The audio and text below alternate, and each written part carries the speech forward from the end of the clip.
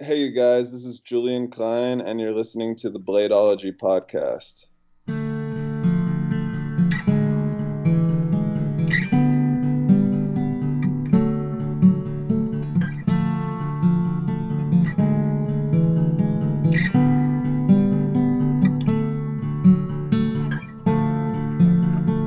All right.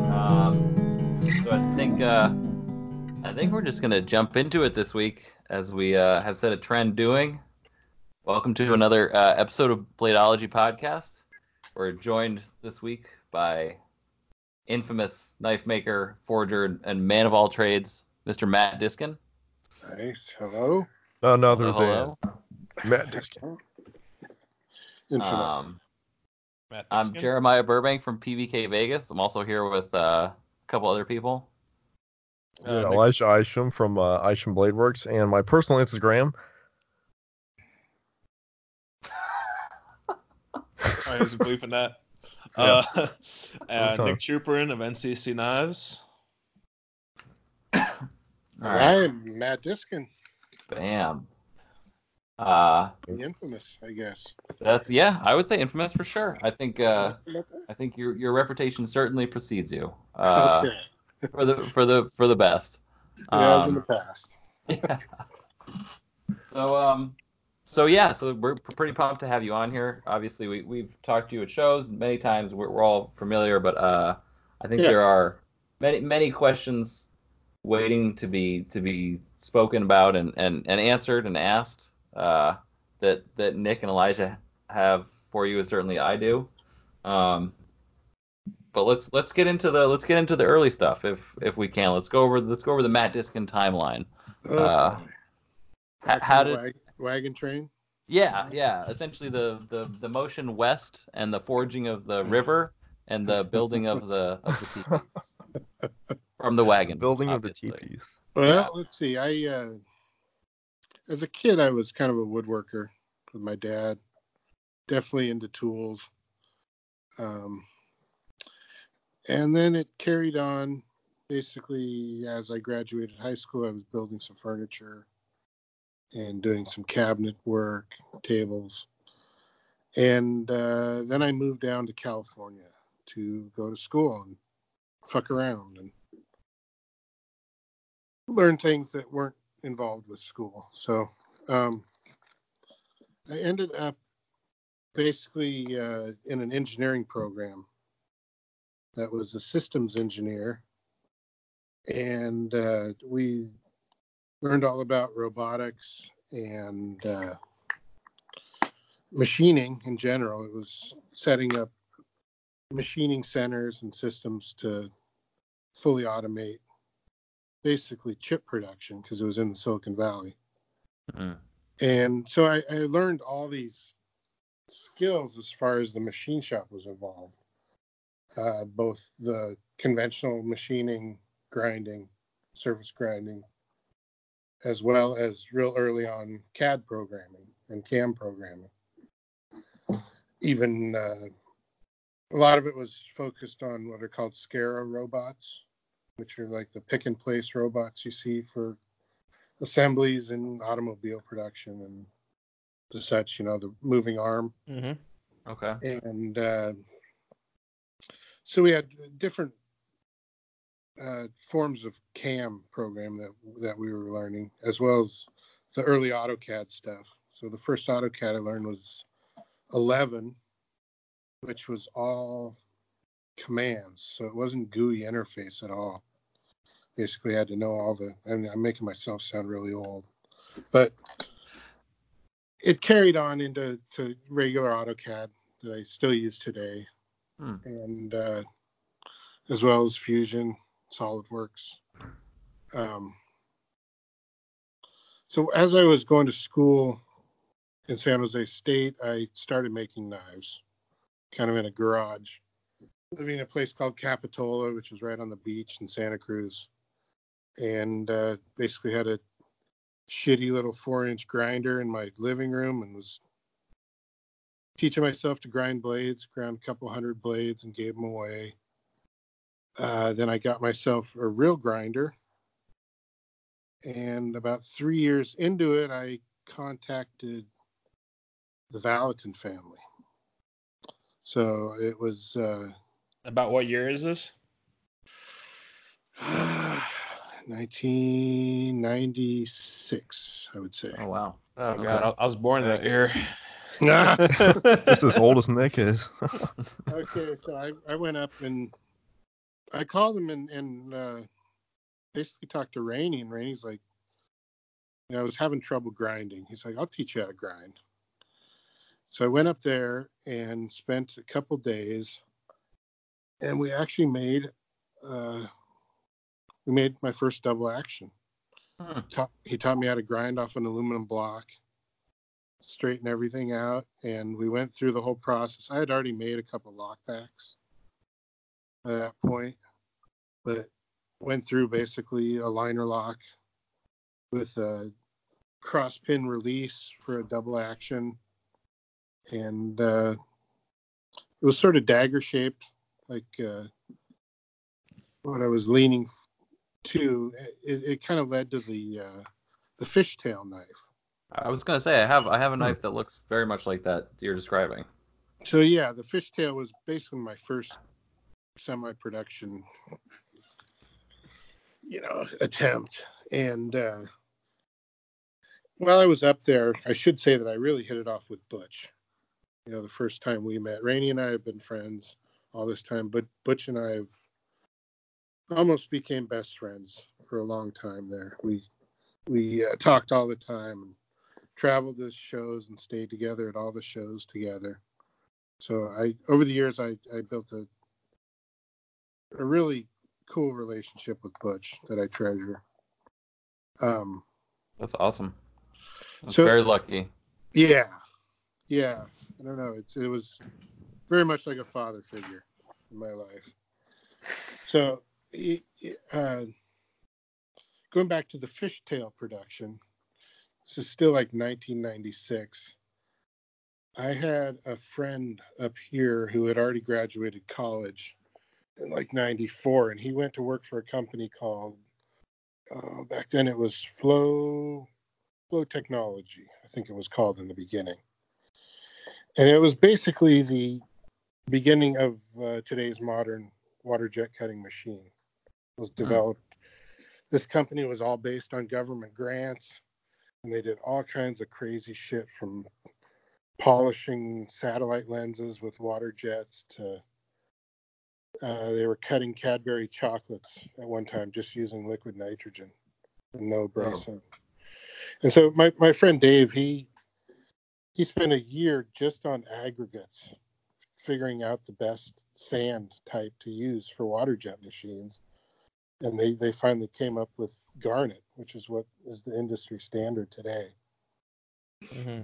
And so a lot of the innovations happened at this. And anyways, he worked there, and so I was able to cut out my prototypes on one of the very first water jet machines for that fishtail. Nice. In Now- like 96. This isn't going to be interesting for most people, but for me, so what kind of PSI? I've seen water jets run a lot because when I used to share space at NJ Steel Baron. Yeah, But what kind of PSI? The intensifiers were already invented earlier on. This company pretty much put everything together. It didn't happen until Ingersoll Rand created the nozzles. It's a carbide nozzle. The carbide nozzle, okay. And then into the nozzle goes an orifice, which is a ruby. So that was all kind of invented by other people, but they put the actual machine together with the sand injected in on a table. There was a guy, Muhammad Hashish was his name, my friend Dave's boss, and he went on to form Flow International, which is the biggest water jet company. And a lot of the stuff was spurned from their OMAC, and it all came from this area.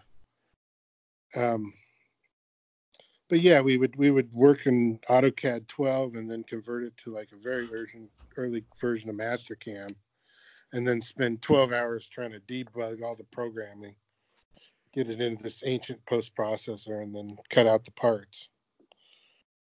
And so He did all the prototyping. I actually found a company up here when I did the production run that cut out all the fishtail parts. So for years I was doing fishtail daggers. Made several hundred of them. 400 or so. You would water jet the fishtail, and then you were machining, because the one I have is relatively contoured, so you were hand contouring that, or you were milling the contours? Hand contouring, wow. hand chamfering, and then hand contouring. So I ate a lot of titanium doing those. The insides were CNC'd, the pockets. Okay. Yeah, for the mech? Yeah. For the trigger. And it's one of the triggers that Butch taught me that I never really felt that comfortable with. It doesn't have a lot of spring engagement. So I don't get them back anymore. I haven't for a decade. But in the beginning, a finicky movement for sure. So finicky was that mechanism. Was that an early Pac-Man sear, or was that? No, it's called a teeter sear. So it's okay. basically like a latch. A lot of the autos that are single action are like a latch lever, where it's just a block, rectangular block, and you push on one end, and the other end dips into the blade. Oh, so, like like an Italian or like a Mykov. Yeah, like a latch release. So this is a latch release that is tilted at an angle and it engages the leaf spring. Okay. So it locks down the leaf spring, and then the rest of the blade works as a regular. Everything else is free to work as a regular liner lock or frame lock. How many different types of sears are there, like, that are known? Ooh, that I know of? Yeah. 6. 6? Wow. There you go. Interesting. And off topic, how many of those have you used? 3. Okay. Oh wow. All right. Mm-hmm. Now, the one that I took apart in Amsterdam, which one's that called? With the sheet metal. That's basically my saddle, and it was based off Butch's first scale releases. Was basically half of that. It was just an L-shaped tab that was screwed down and bent over into the plane of the blade.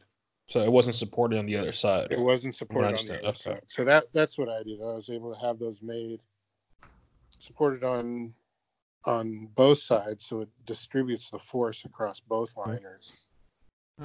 Yeah, it's easier to trigger that way, and it also allows for more engagement.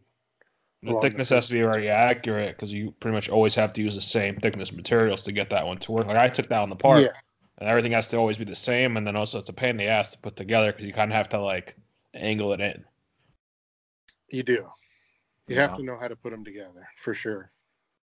Yeah, because when we were at Bill's shop, he took that one up the Amsterdam apart, and like the most important part of him taking the final things apart and how it comes apart. I turned my head at that moment, and I turned back and he's like, "Okay, put it back together." And I was like, "Oh fuck, I don't know how to make you put it back together." That saddle goes. Like 3 hours? No, I put it back together like 5 minutes. No, he it was like a good solid 20 minutes. Yeah, it was pretty impressive though. There's a little trick to it. You just got to turn it over and spin it out. So you were water jetting the fishtails and machining them, and then hand contouring the bodies. Hand grinding all the blades. All hand ground blades. Fitting the mechs, too. And you were doing this all in Oregon. It started in California, and at that time, about, say, a year into it, I was living in this place in Santa Cruz called Harvey West Park. It's basically like an industrial park. I was living down in this space, and above it was band practice studios till 3 a.m. Yeah, and there were no, I didn't have my own private bathroom, so I was like taking Cuban baths, every day at the band studios. Hey, bro, my situation right now at my shop, so I am not that far. Cuban bath. So, anyways, my parents are like, "Listen, we got this place up here on the island. Why don't you come move your shop up here?" And California it always was pretty nasty as far as being a switchblade maker. Yeah. It was always on the back of my mind, so. Not the best place to be for that kind of stuff. And Santa Cruz itself is not a very industrial place. Nobody's really there to work hard. And, see, I was much more industrious. So it worked out. I came up here, moved my shop. I didn't have that much stuff at the time. And then proceeded for a few years to continue to make the fishtails. And then, so while you were making the fishtails, were you still? I mean, obviously, you're in Butch's neighborhood. yeah. So you guys were like hanging out and like working on stuff, developing, or like? Yeah, we were working basically towards the V&D. Okay, all right. I was gonna get to that. That came around the year 2000, I think. Okay. So he had already done. Rainey had done some scale releases that triggered from the other side, the rear scale, the Sidewinder. And Butch had done some, and Butch had come up with this sear and had some contacts on through his Timberline stuff that he was doing. Right. And the guys from Timberline, John Anton, introduced us to our Taiwanese manufacturer that we ended up going with. And basically got it all designed and had it made, so we had to add a few parts after we brought it in. It came in and it was just a regular folder. And these are because of customs laws, correct? Yeah, so we added the sears and the springs and the actuator, which the actuator is basically what the handle attaches to. Right. That returns it back into place.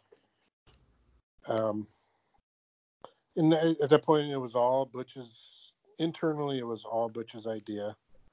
I designed and drew the CAD on the outside. So that was using his one-sided sear that you were describing earlier, or that was okay. Yeah. All right. They were all the one-sided L sear.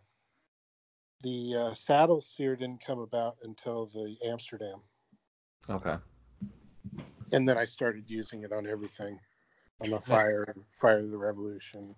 I was gonna ask you new ones because I never, when I had the Fire, I never had the chance to take it apart. Yeah. That was before I was a maker, so I was scared to take that apart. It's got the same sear, and I wouldn't venture further. I don't really like the Pac-Man sear because it takes up more room in the choil. You need a bigger choil. Mm-hmm. I actually like the Pac-Man series because in my head it was easier for me to make it.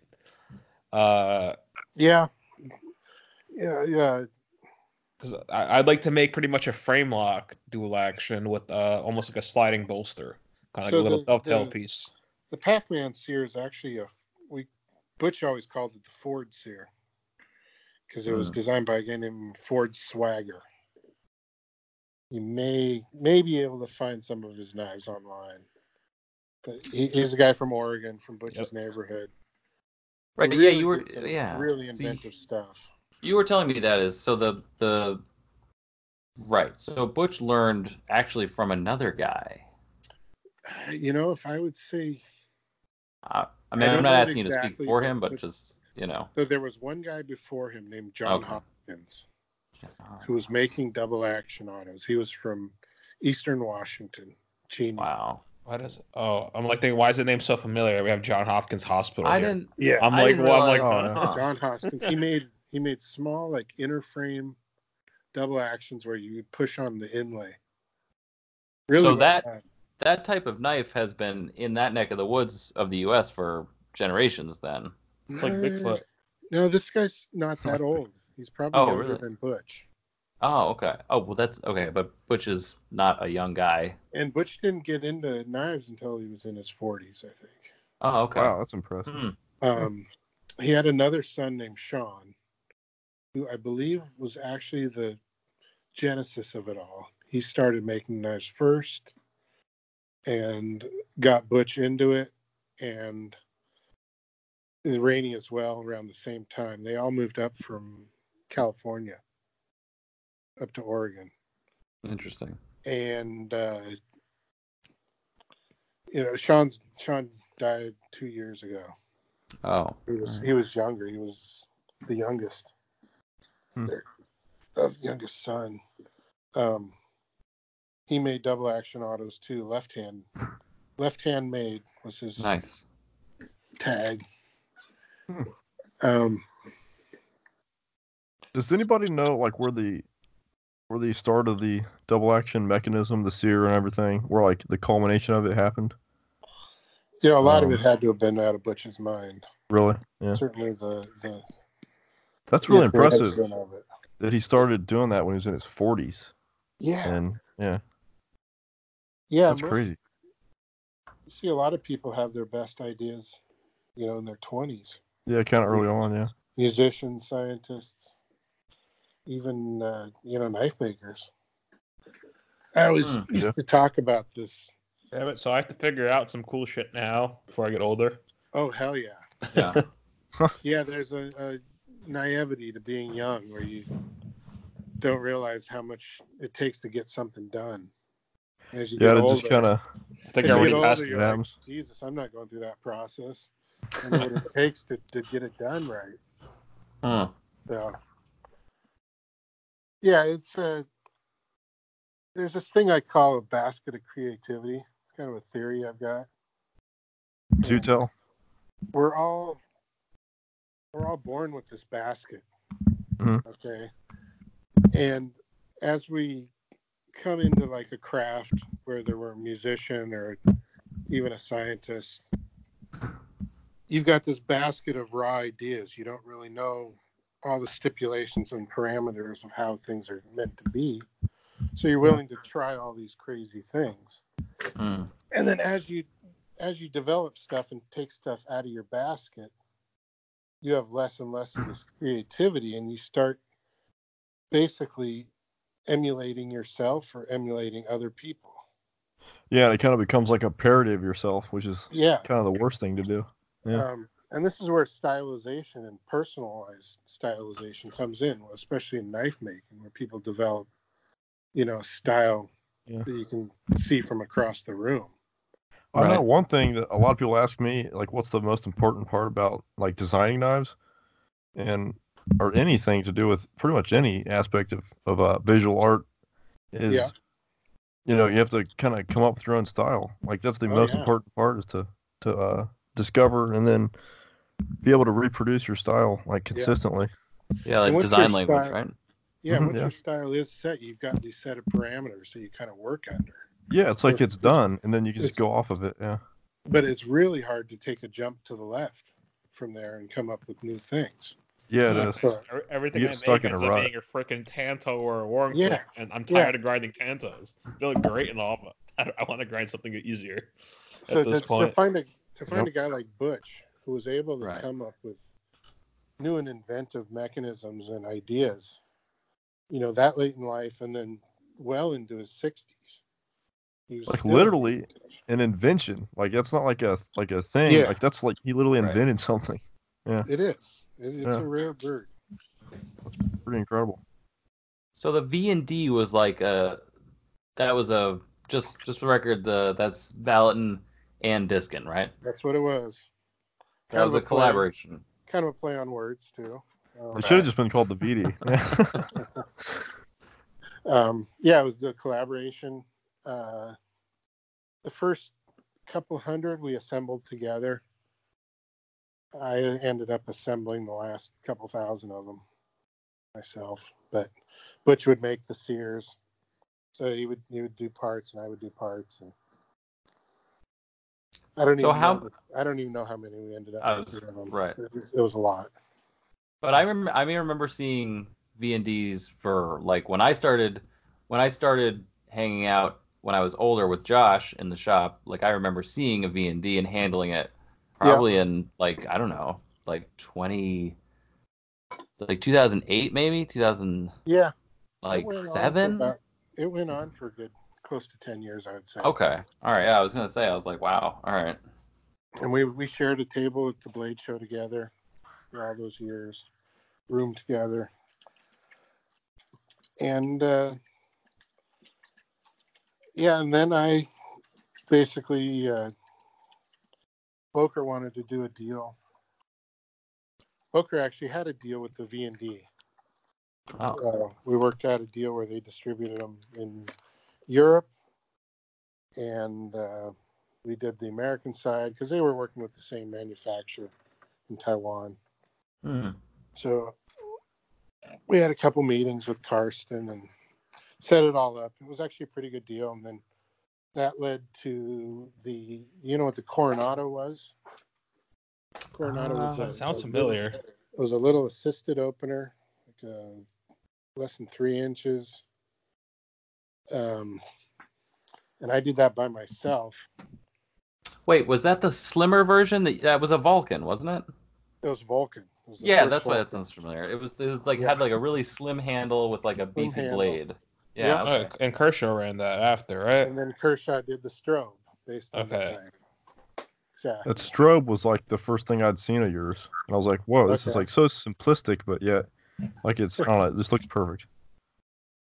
Yeah, it was pretty good. It was had a little run. It was one of those first ones that the strobe that proved that they could do a KVT bearing, non-assisted. You know what? I don't think it was the strobe. I think it was the fixed blade version of it. Well, there was the Diskin Hunter was first. Yeah, I remember that's what it was because at the time I was like super into bushcraft still, and I remember seeing that and I was like, oh, this might be a cool option for like a bushcraft knife. But I think it was hollow ground, so like it wouldn't work as well. Yeah. Yeah. Made so, in the US. Okay, so I was gonna say, so that was the fixed blade was under the Kershaw label. Under the Kershaw label, yeah. Okay, which you got to awesome. from Boker with the notoriety from the Boker. No. Oh. So the Boker and I did the Coronado together. Same thing where we split the tooling. They got the European market and paid me a royalty, and I got the American market. Okay, so that was not a Vulcan. That was just the Vulcan. They did it under. Vulcan. Okay. So Boker has an OEM that they kind of run. Yeah. Which kind of died for a little while. You didn't see people working with them. Now recently, there's like kind of resurgence of people running their OEM again. And they used to sell all kinds of stuff in their catalog, Spyderco and all Benchmade and stuff. They were like a distributor at one point for all that to the German market. So they didn't mind taking on another brand name, which is what it was. And and then they wanted another double action. So I very quickly drew up the Amsterdam. Didn't spend a lot of time on that drawing. And at first it had a Spidey hole. And they took it to Spyderco, and Eric's like, I don't think we're going to be too happy.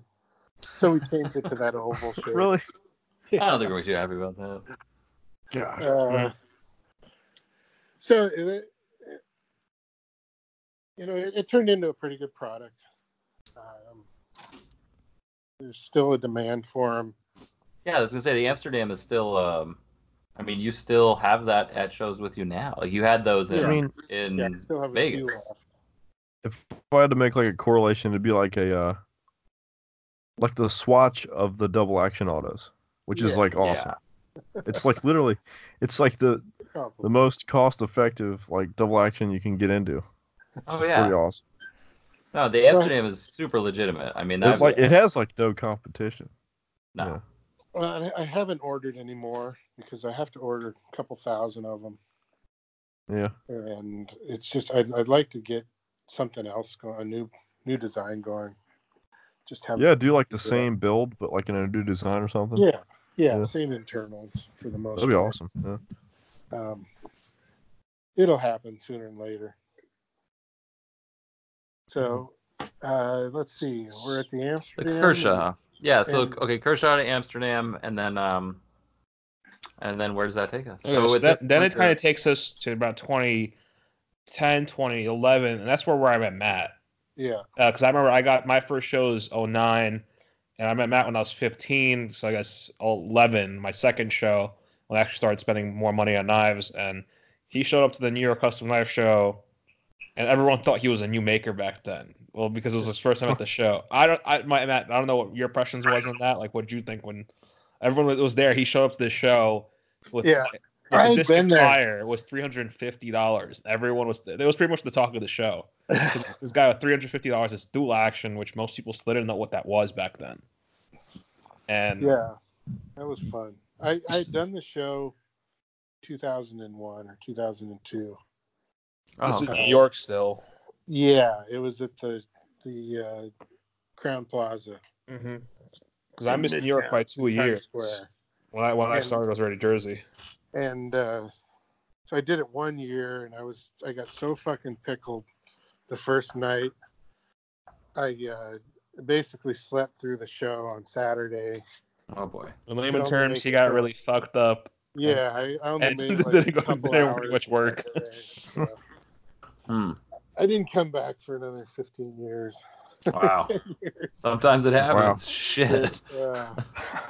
So you got so fucked up in New York, you're like, this isn't a good place for me. Yeah. Because in 2001, you would have would that have been like your first knife show, other than maybe the Eugene show or something? No.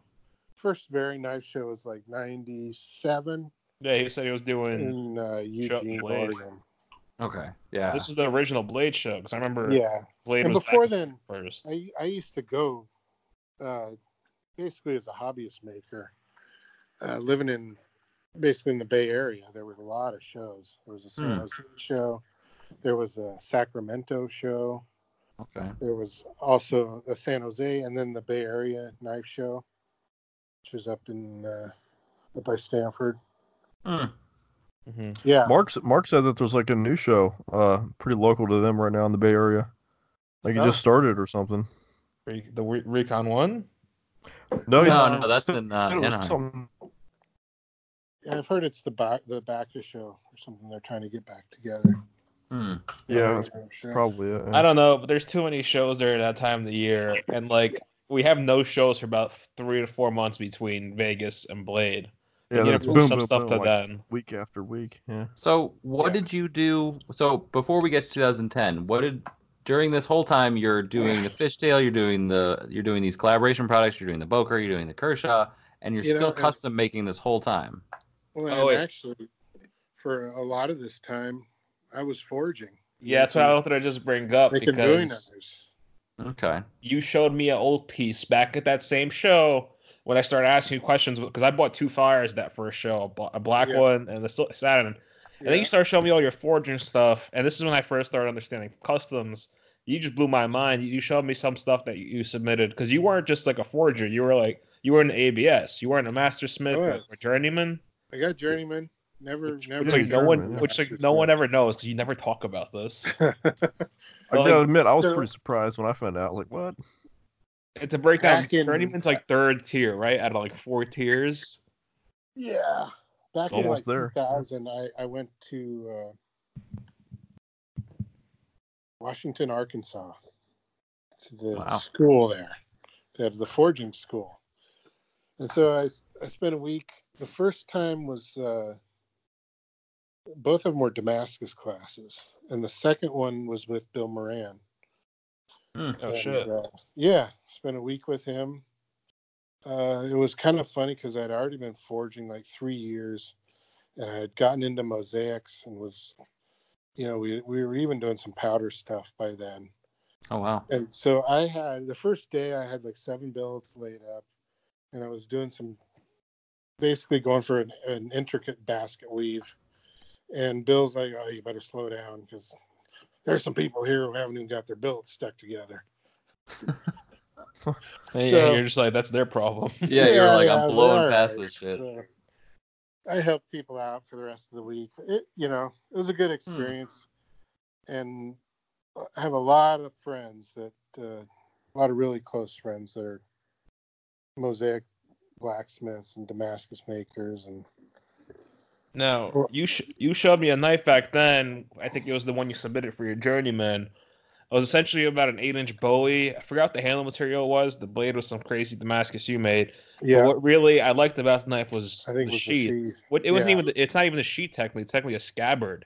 Because he made a scabbard. Yeah, he made a 1-piece Mokome scabbard, but not standard Mokome. It was made out of nickel and sterling silver. Yeah, if I remember right. Nickel and pure silver. Oh, pure silver, and Yeah, Hmm. so you see like a Wow. bluish silver and then like a white silver color because the nickel and the silver. Yeah. And that was essentially the 925 scabbard for the silver. sheath. And that was the Wow. first time I actually seen like a modern scabbard. I didn't know at that time people were still doing that.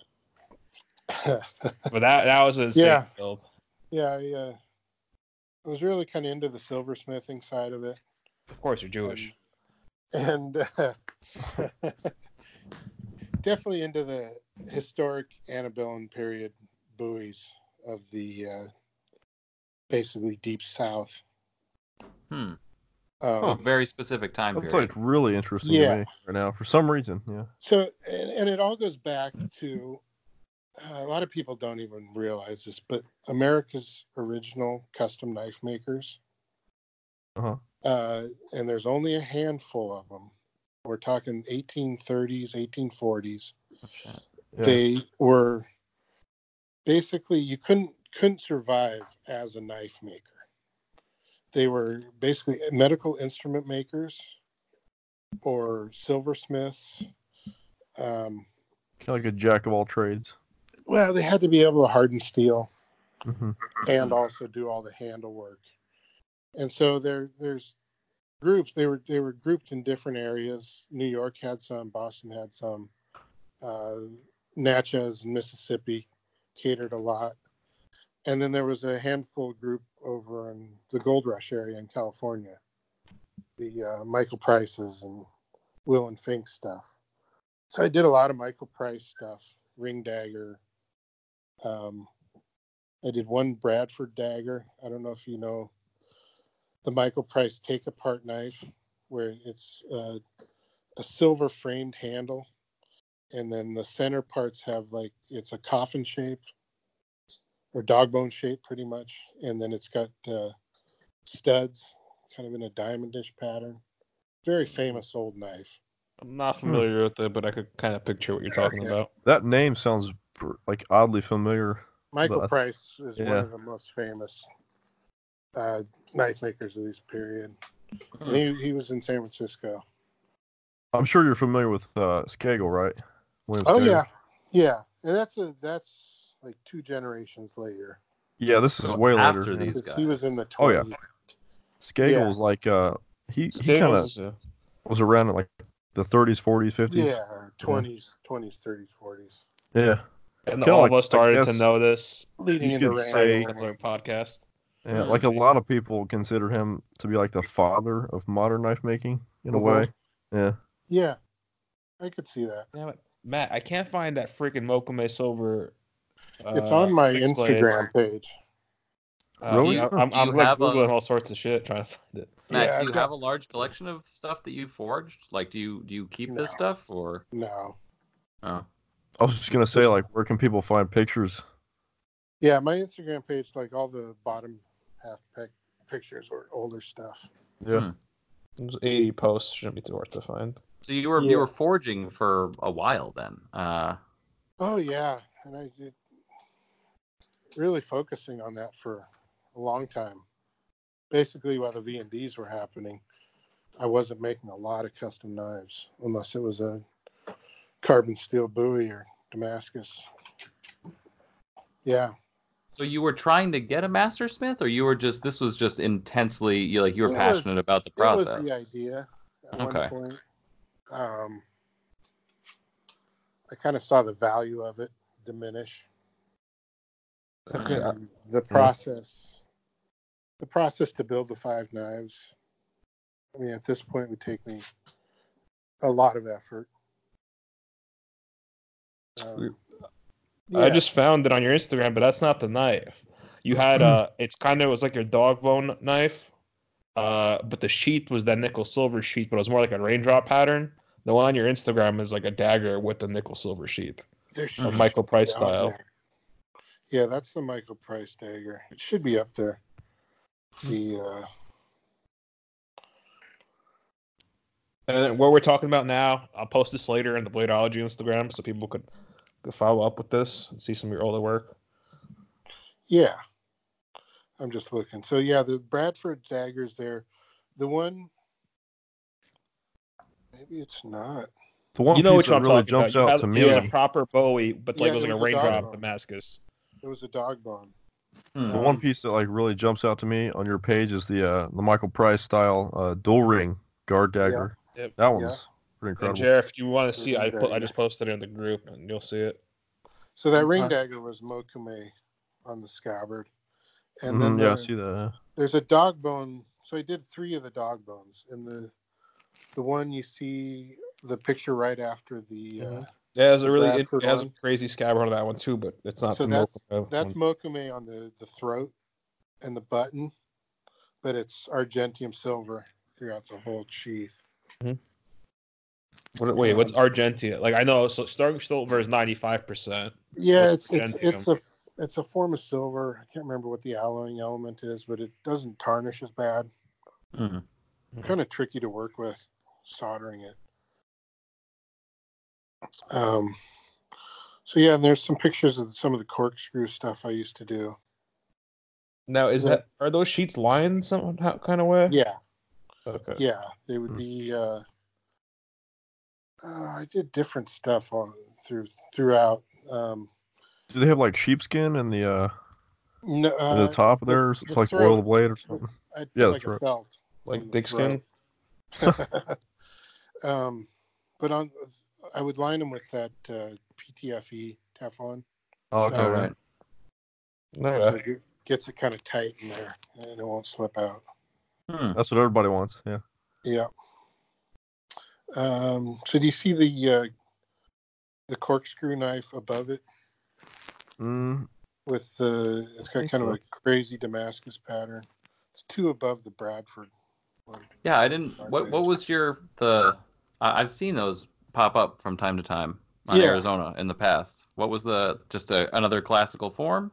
It was basically had to do with that show in Paris. Okay. So I would bring 1 or 2 every year. Did that for several years. This is the Feeks show? Yeah. Yeah. Well, no. Back then it was just CCAC. Oh, okay, I gotcha. So okay, how long? When did you start going to that? Like during the forging period? Yeah, no.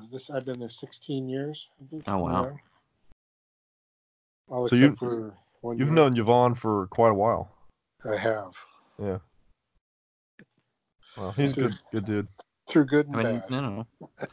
I guess they drink a lot of wine, so I mean that's good to have a core. I mean, there Plenty must of wine and must be cheese. people interested in that. Yep. The people's biggest complaint of that show is it used to be the fanciest show in Europe. Uh-huh. It was at the top of this really nice hotel, and they would have a dinner the night before. And basically, it kept going. The setting of it kept getting lower and lower. So basically TKI.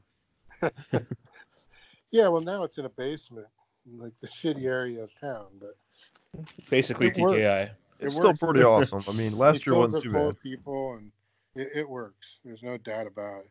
Yeah. Yeah. I have yet to go to the Feeks show because when I was with Mark and Mattia, we kind of slept in that day and didn't have a chance to get over there. But Well, is it during the same time as CCAC? Yeah, it's the same weekend. But it's kind of like taking over from the fancy side. Yeah, I did that one for 3 years in a row, and it's the best show location. Yeah, so it's got those skylights. Yeah. Yeah, it's all natural lighting and this. Oh, that's gorgeous. That's incredible. Yeah. A glass terrarium. Yeah, we'll all have to check that out this year for sure. And you're doing the Feeks this year? No, I'm just doing CCAC. They put them right on top of each other this year. Yeah, like, for some reason, why are they the same? Days. That's crazy. Yeah. So last year I was able to do both. I did 1 day at one and 2 days at the other. But yeah, got to pick this time. So you brought a lot of forged corkscrew knives to Paris over the years. Then, if we want to find one, that's probably a good place to look. Yeah, a lot of them are in Europe. A lot of them are actually with one collector over there. Oh. So yeah, I did the forging work, and now do you still do some of that stuff? Because like I see on your Instagram, and at least in 2016, you had a naval B2, now B1. I do. I still have it. Still have 1B. You It's in suck. storage. You suck even more if it's in storage. God. I have an incredible forging shop. I got a rolling mill. You have a rolling mill and a forging press you want to sell? I got this press that I built. It's my favorite press I've ever used. How many tons? Because I want a 50-ton. Oh, it's at least it's back down. It's at least 100 tons. God. So what? Are you running like 10 horse motors on there? I guess. Yeah, 2 5s. 2 5s can still get you 100 tons with. Yeah, it has to do with your die size. A lot of that. Well, a die and a piston, but you still need a certain, like, from what my reading, you still need a certain motor to run the certain pistons, and then you have to do the math of the hydraulics. Like the one that I planned on building ended up being with the 5 horsepower motor that I had plus the piston with 2 pistons was like 48 tons or something. Yeah, and your pump. So I don't go for the fast high speed pump. Mm-hmm. Or there's one pump that gives you like fast and then it kicks over to low. So I just got low setting, and I don't have a lot of throw on the piston. I don't have a lot of travel. 6 inches. That's plenty. Yeah, and if I need to For lower it, I just take. I've got plates underneath. I just take away if I need more room. But I haven't lit the forge up there in 4 years, maybe longer. That's not that bad. It's full of sheets of carbon fiber. Okay. So how big is this forge? That's a nice interlude from talking about forging to the inevitable fibersmith period. You were forging forever. You still have all the forging gear. You say you're never going to forge again. I'm sure you are. No. I just found a new piece of property, and my plan is to expand and be able to forge some more. Oh, you need to get that master smith. Yeah, I'll take that rolling mill off your hands if you don't need it. I think it those are sounds so like hard. the Master Smith Those are is so the hard to title find. at this point. This was a real good one. I bought it, but it's got outboard rollers. Yeah, they're just so hard. They're hard to find. There's one guy who makes them like South America or South Africa or something like that. Yeah. Yeah. When I was looking, I read that ideally I'd like a 50-ton forge and press and rolling mill. Yeah. So my rolling mill's hydraulic, and up and down, and the rolls. So I just run it off the same 10 horsepower power unit that my press runs off. Oh, that's cool. They can run together. Yeah, it's just linked together. I can't really run them both at the same time, but because like I forged Damascus on a 50. I think 50-ton power hammer, which I wasn't the biggest fan of. Doing it for the stainless Damascus at least. Yeah, the impact puts a lot of cracks in it. But like I did a 25-ton, like one of those Uncle Al's, and for the titanium it worked great. But the stainless steel Damascus is not the best. You're barely moving it, and then you can't really get a deep pattern into it. Yeah. So I figured if I'm buying it for like cry once, buy once, because 50 tons is like 2 times the cost, a little more actually than 2 times the cost. Yeah. And Uncle Al's is like $3,500, which is a great price for the price. If you can weld, there's nothing better than building it yourself because you know how to fix it when you break it. That was the plan at one point, but being in New York, none of the scrap yards would let you in to like scavenge them to get stuff. Or if you're really cool, you could just do away with the press and just use that hammer. Yeah, there you go. Just use a hammer and go by hand. I'm curious, are there any master smiths that have actually done that? Well, carbon, plenty of people do it, but stainless steel, you're not gonna be able to move it because I don't know if you can get it to weld even. No, I met guys who done it with carbon. No, but when stainless, I don't know. Oh no, you won't get it to weld. No. Totally different. It doesn't weld till it's deformed quite a bit. Are there any like working master smith makers that have actually got their master smith by just hand forging? Oh, I'm sure. Yeah. And actually, there's a couple of friends of mine, like a guy named Christoph Derringer, who's just a master with a hammer. I got a knife of his that's made from like a 3/4-inch ball, like a pinball ball. And he stretches it out. It's got a hidden tang with a forged butt cap, forged bolster. All by hand with a hammer. That's all by hand with a hammer. Yeah. Wow. I met guys who make knives quicker by hand than with a power hammer. Like I met guys who who could hand forge a knife quicker than I can with a power hammer. That's for sure. I mean, I think that's I suck at forging a knife. We've talked about that before, though. I mean, there are some processes that, like, there are still guys today who just do prototyping quicker by hand. I mean, that's So a lot of guys like Adam DeRozier. Oh yeah, him and his wife Haley. Yeah, and he's forging full, guards and stuff.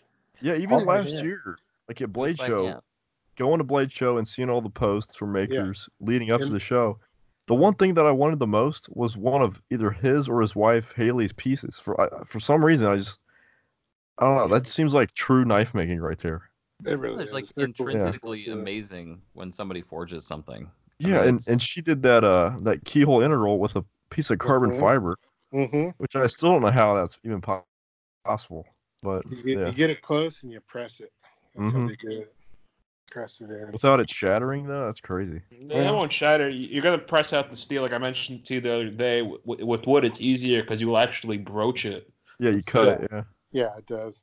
Wait, Matt, you're the one who actually explained this to me. I just remember. What's that? How keyholes work. Yeah. You explained to me that with the wood, you actually broach it to fit. The carbon fiber is a lot harder because you have to get it to press fit. But the edge is basically a cutting edge that you're pressing it into. It's like a 90-degree angle, 90-degree cutting edge. When I found out about that, how those are made, I was like, what? That's crazy. Yeah, that's pretty crazy. Yeah, it's just pressed in and cut. Yeah, that all goes back to a guy named Rodrigo from Brazil, Safredi. So a keyhole integral is a pretty modern invention? Yeah. Wow. I think so. Huh. It's the first one I know that was done. I don't know. It seems like they would make them in the past for same reasons they made Damascus, to where it saved on material. Like you could do they would have the hidden tang that would save on material, but that seems just as viable. Yeah, you're probably right. It's probably not a modern invention, but all of this stuff kind of like it just goes around. It's cyclical. At one point, it disappears and it comes back, and we see that.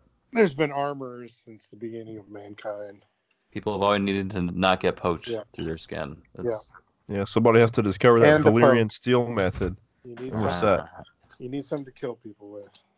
So did you ever? Because I know this was when I was in when you were in Vegas this last time. I was talking to a knife maker, Rick Lala, and you came up, and I had not known, but did you ever spend time in Brazil, Matt? I did. I did. Of course. I'm not sure I can talk about it here. Okay. That's fair. Okay. But I was about to say, I'm like, Matt, you're a well-traveled knife maker, spending time with makers all over the world. Is that true, Mr. Worldwide? This was before really knives. Okay. Oh, okay. All right. Back when I was chasing other endeavors. I gotcha. Other physical pursuits. I'm thinking, man. I'm like, I don't think these stories will come out right now. So you're forging full time. On the side, you've got the collaboration with Boker and Kershaw. You're rolling out. Now, during your forging years, did you visit other forgers in the U.S. that we might recognize, other than the people you've already mentioned, of course? Actually. So after Blade Show, I would go down and spend a couple days with a guy named Steve Schwarzer. He's one of the beginning founders of Mosaic Damascus. Oh wow! A character Damascus, which is what I was really into. Which was actually cutting out. I would cut out characters in different sheets, stack them together, and fill it in a box. Fill it with powder around the outside. And you're talking about like actual recognizable images. Like my closest thing I can think of is an Eggerling pattern where he's got like skulls in it and stuff. Is that about what we're talking about? Pretty much. Okay. There was some real cartoony stuff came out of it. God, I wish I had a picture of that Grateful Dead knife. That's neat. That'd be cool. So I did a full Damascus V&D. Oh wow! I wonder if it's in Blade Gallery.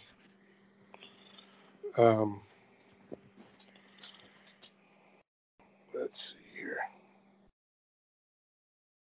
Sometimes you can find some pretty cool gems, like hidden gems on Blade Gallery. So yeah, the problem is you have to like go to the section where not current makers are. Right. Yeah. So if you go there, if you have a chance. Listeners at home, check this out. Yes. Yeah. Blade Gallery. He's got a lot of my old knives on there. Hmm. I'm actually trying to get there. You know what? While you're trying to find that brings up a point I've talked about before. It's just such a bummer that a lot of these knives just disappear into collections and we'll never see them again. It's unfortunate we don't have like a service in the industry to like record one-off customs or such, because they do they completely disappear, you know? It's known as Instagram. Yeah, like catalog No, collections. but I mean like yeah. something forever that's not Instagram, that's like desktop based, you know, Well, it'd like be really cataloging cool. service. Yeah, still to like Instagram. No, to like go by dealer and then go by maker and then collector and then who has what, you know, like a catalog. That'd be cool. Like a dealer collaboration might be good, where everyone just donates their pictures of the knives to like a website that will hold it, you know. Yeah, custom on a life server. catalog or something. Yeah. Totally. Yeah. It'd be really nice. It was actually an issue for me because I would spend weeks making one knife, you know, and then finally sell it. And the money all became relative. You know, all I was left with was a picture. Right. And so I was kind of torn. It's like, God, I go through this whole craft and the money's long gone. And all you really got to show for it's just a memory. I mean, I guess it's kind of whining, but no, That's why instead of think it's making totally one, legitimate. you make two. No, and but keep I mean, one. or yeah. a few hundred. Yeah. I mean, obviously, some of that stuff is just you can't repeat the magic in making that one knife the first time. And I no, honestly you're don't right. That's see- it. Yeah, It's gone. That's the problem being a maker and a collector and enjoying what you do, Mhm. because you make everything's a one-off. Like every custom folder making the same model, but they're all one-offs. There's once in a while you get that one. It's like, crap, I kind of want to keep this one, but then again, there's bills. Yeah, but even then, if you Exactly. keep it, the rest of us don't get to see it. So it nullifies my point. Like I'm saying, like if you make something and it's amazing, there's no good in any of that if no one ever sees it. I mean, there's a certain beauty in it. I just want Okay, there's a cute certain beauty into it, but I mean, otherwise, the collective unconscious does not get to enjoy your creation, which is the ultimate. Like that's why Instagram is so popular, is because makers can get feedback. They can get that emotional connection with the piece they make through the likes. You know, if that's what you want. You know, I'm sure most people would find it preposterous, but I don't think the notion of making a knife like over the span of a couple of years is that crazy. You know, to put that much work into a piece. I mean, yeah, you'd have to sell it for quite a bit, but it'd still be pretty cool. Yeah, and then even then, it's all relative. Like, who cares what the money is at that point? I forgot the knife's name. Your time is gone. Matt, you know what I'm talking about. 3 years ago at Nick's, the one with the 120 hours of just engraving work, the sword, right by the doors on the right side next to Blade Treasury. Yeah, something like that. It's like, oh my god, like somebody put, you know, their soul into this piece. Yeah, him and his daughter or him and his wife. He pretty much it was a 75-pound chunk of 154 cm. You know who I'm talking about. He took that 75-pound chunk of 154 and made the short sword out of it. So it ended up being like a 4-pound sword, but it had a guard that was about 6 inches wide. So you have to cut away all that material to get to the blade. Exactly. So he didn't start as a casting. He started as a giant 75-pound billet and removed 71 pounds of it. And then his wife or his daughter put in about 120 hours in just engraving into that thing. And then it was, and they came in this giant like wooden case that was like velvet or leather lined. That's pretty much like Elijah, what you said. Like that's a long-term project. Well, Matt, like what's the longest you have on a knife? Oh God, I don't know. Well, he has some that are going on 10 years at this point. Wow. I have some orders. Some orders that have gone that long. Actually, working on it, it's probably a month. Okay. Trying to figure which one it is. Pretty crazy. Yeah. So if you can actually find Blade Gallery, I just searched Blade Gallery Diskin. Okay. And it's got a lot of the old stuff. It's got the one Nick was talking about. So you made a Damascus V&D while you were at the shop, which is pretty cool. Yeah.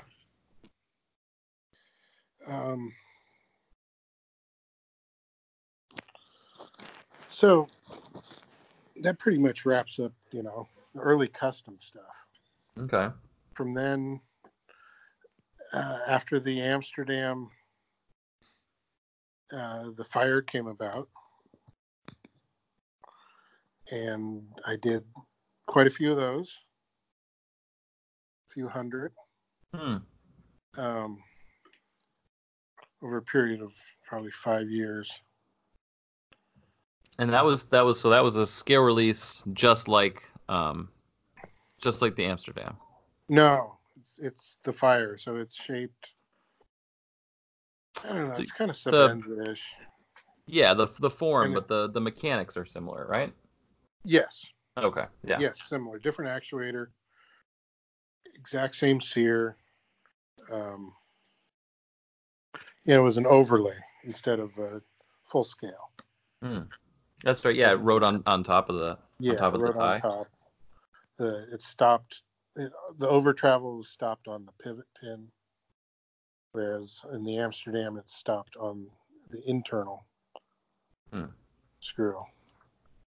So the spring pressures on the triggers are all over pressured and separated out. The handle moves separate from the actual sear. So the sear is the one that holds the spring back. Right. If you have them all attached to each other, when you go and close the blade and recock the spring, that sear has to recock as well. So it's going to move back to get out of the way and then move into place to lock the spring. So if it's got a handle attached to it, that handle has to move as well. Gotcha. So by separating those out, you can close the spring and relock the spring, and the handle doesn't jump on you. Yeah, so you can still be squeezing the knife, and then when you reload it, so to say, it doesn't pop in your hand. Exactly. Gotcha. So all the springs are overloaded, and then they have certain stops that it stops on. The handle, if you didn't have on the fire, if you didn't have the pivot pin in, the handle would over rotate. Okay, so everything's preloaded, and that way it prevents from getting sloppy over time, and you can properly time everything so the pressures are all the same. I mean, these knives fire hard too. I mean, I've fired a fire and an Amsterdam, and they both.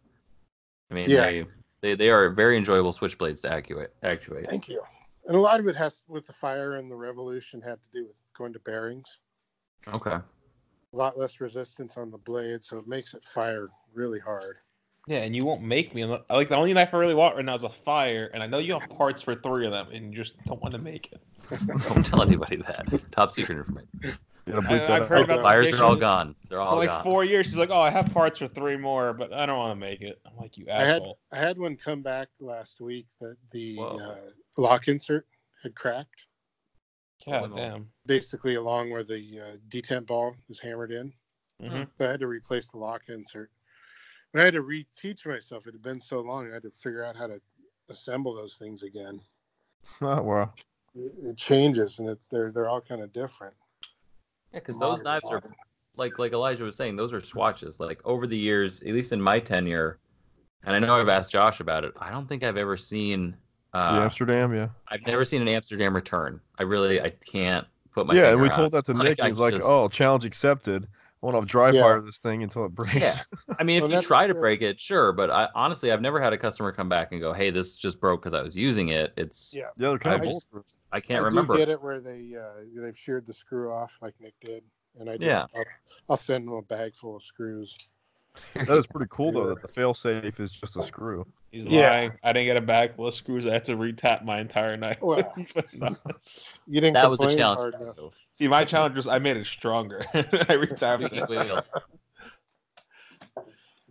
So yeah, it sort of has been an improvement all the way along too. I think the Revolution is more durable than the Fire even would be. I know mine fires hard. So the Yeah, Revolution is the scale release, which is very confusing because it's called the Revolution and the wheel is called the wheel. The wheel Yeah. was the one with the actual wheel. Right. So it's all based Well, on it's the a same- revolutionary mechanism. That's what Yeah. the thing is. I wanted to kind of keep it within the wheel theme because they were all going to be wheels initially. But I was never really happy with the trigger. On the wheel?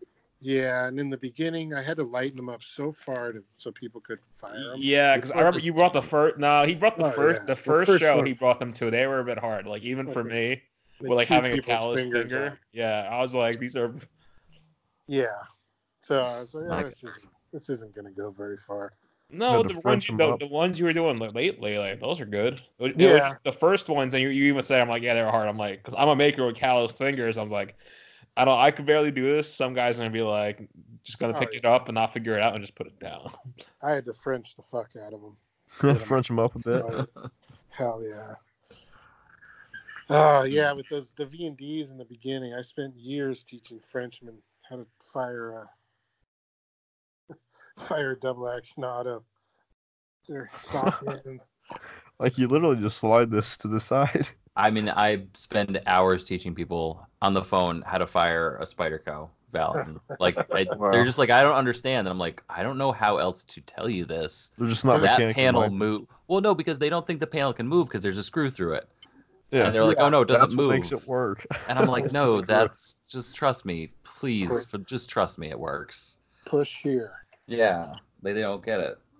Yeah, so Matt, essentially, I want to build one similar to that Vallotton, where it'd be a frame lock with a little slide. Mm-hmm. That's kind of what I want to build, and instead of having a second scale on the bottom, everything will be on the inside of the frame. I'll probably use a slitting saw to break the wall in between the two pockets.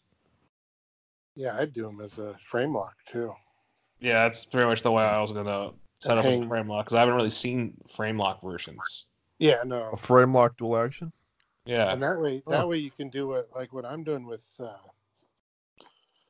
the Revolution and the wheels. I'm milling all these bosses on the inside of the handle, and so my sear is not riding on screws or anything. It rides on these internal bosses that are milled into the frame lock. Yeah, Anchor exactly. That's why I was like these because those screws have to be custom made for the slide, but you could make little bosses because on that mechanism it's pretty much a spring wire that's bent, and you have the little bosses. You might still need one screw, I think, but I think that one could be substituted with a properly pocketed hole for just a normal flathead screw. Yeah. For where the bolster goes, I think that one could be supplemented in the milling process. So we're talking about these mechanisms and how to manufacture them and build them, and that sort of leads into something I wanted to bring up later. But I mean, Matt, you kind of sort of softly mentioned it in the beginning, but this knowledge, I mean, do you feel like this knowledge is like part of like knife making? I mean, these are special techniques taught to one maker to another, but I mean, how many people, if any, have you taught the ways of the dual action to? I mean, not just explain them at Blade Show, but I mean, properly taught them. Live by the sword, die by the sword. Ways of the steel. So I recommended those who were interested to buy in Amsterdam, take it apart. Yeah, that's what you told me 2 years ago. And then you go home, go buy one, and then call me when you have questions. Yeah. Except he didn't tell me they're sold out everywhere and discontinued. You have to. So it took me about 2 years to find one, and then he answered my questions. It's an asshole. So I mean, but I'm certainly not here to hold anything back from anyone that's genuinely interested. Okay. But I mean, you've never had an apprentice, essentially. No. Okay. Not really. No. Nick, where you at? Come on. I'd be happy. Well, I have a business to run. I would love to. A lot of this day and age is just programming. Yeah, Yeah, well, figuring it out. Yeah. well, I have a CNC now. If I had like a CAD file, but I already figured it out. When I took apart the Amsterdam, that first moment, I figured it out.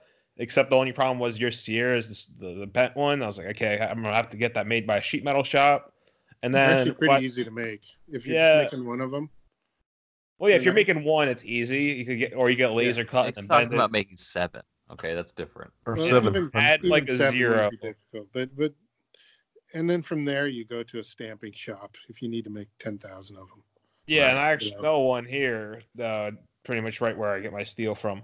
Yeah. But that's one way to do it. But that works better for line lock. For that frame lock one that I want to build, it'd have to pretty much be a Pac-Man steer. No, I use it. It's wide enough for frame lock. Yeah, but then you have to cage Revolution's it on both sides. You're doing it as a bolster lock, so at least the scale covers it.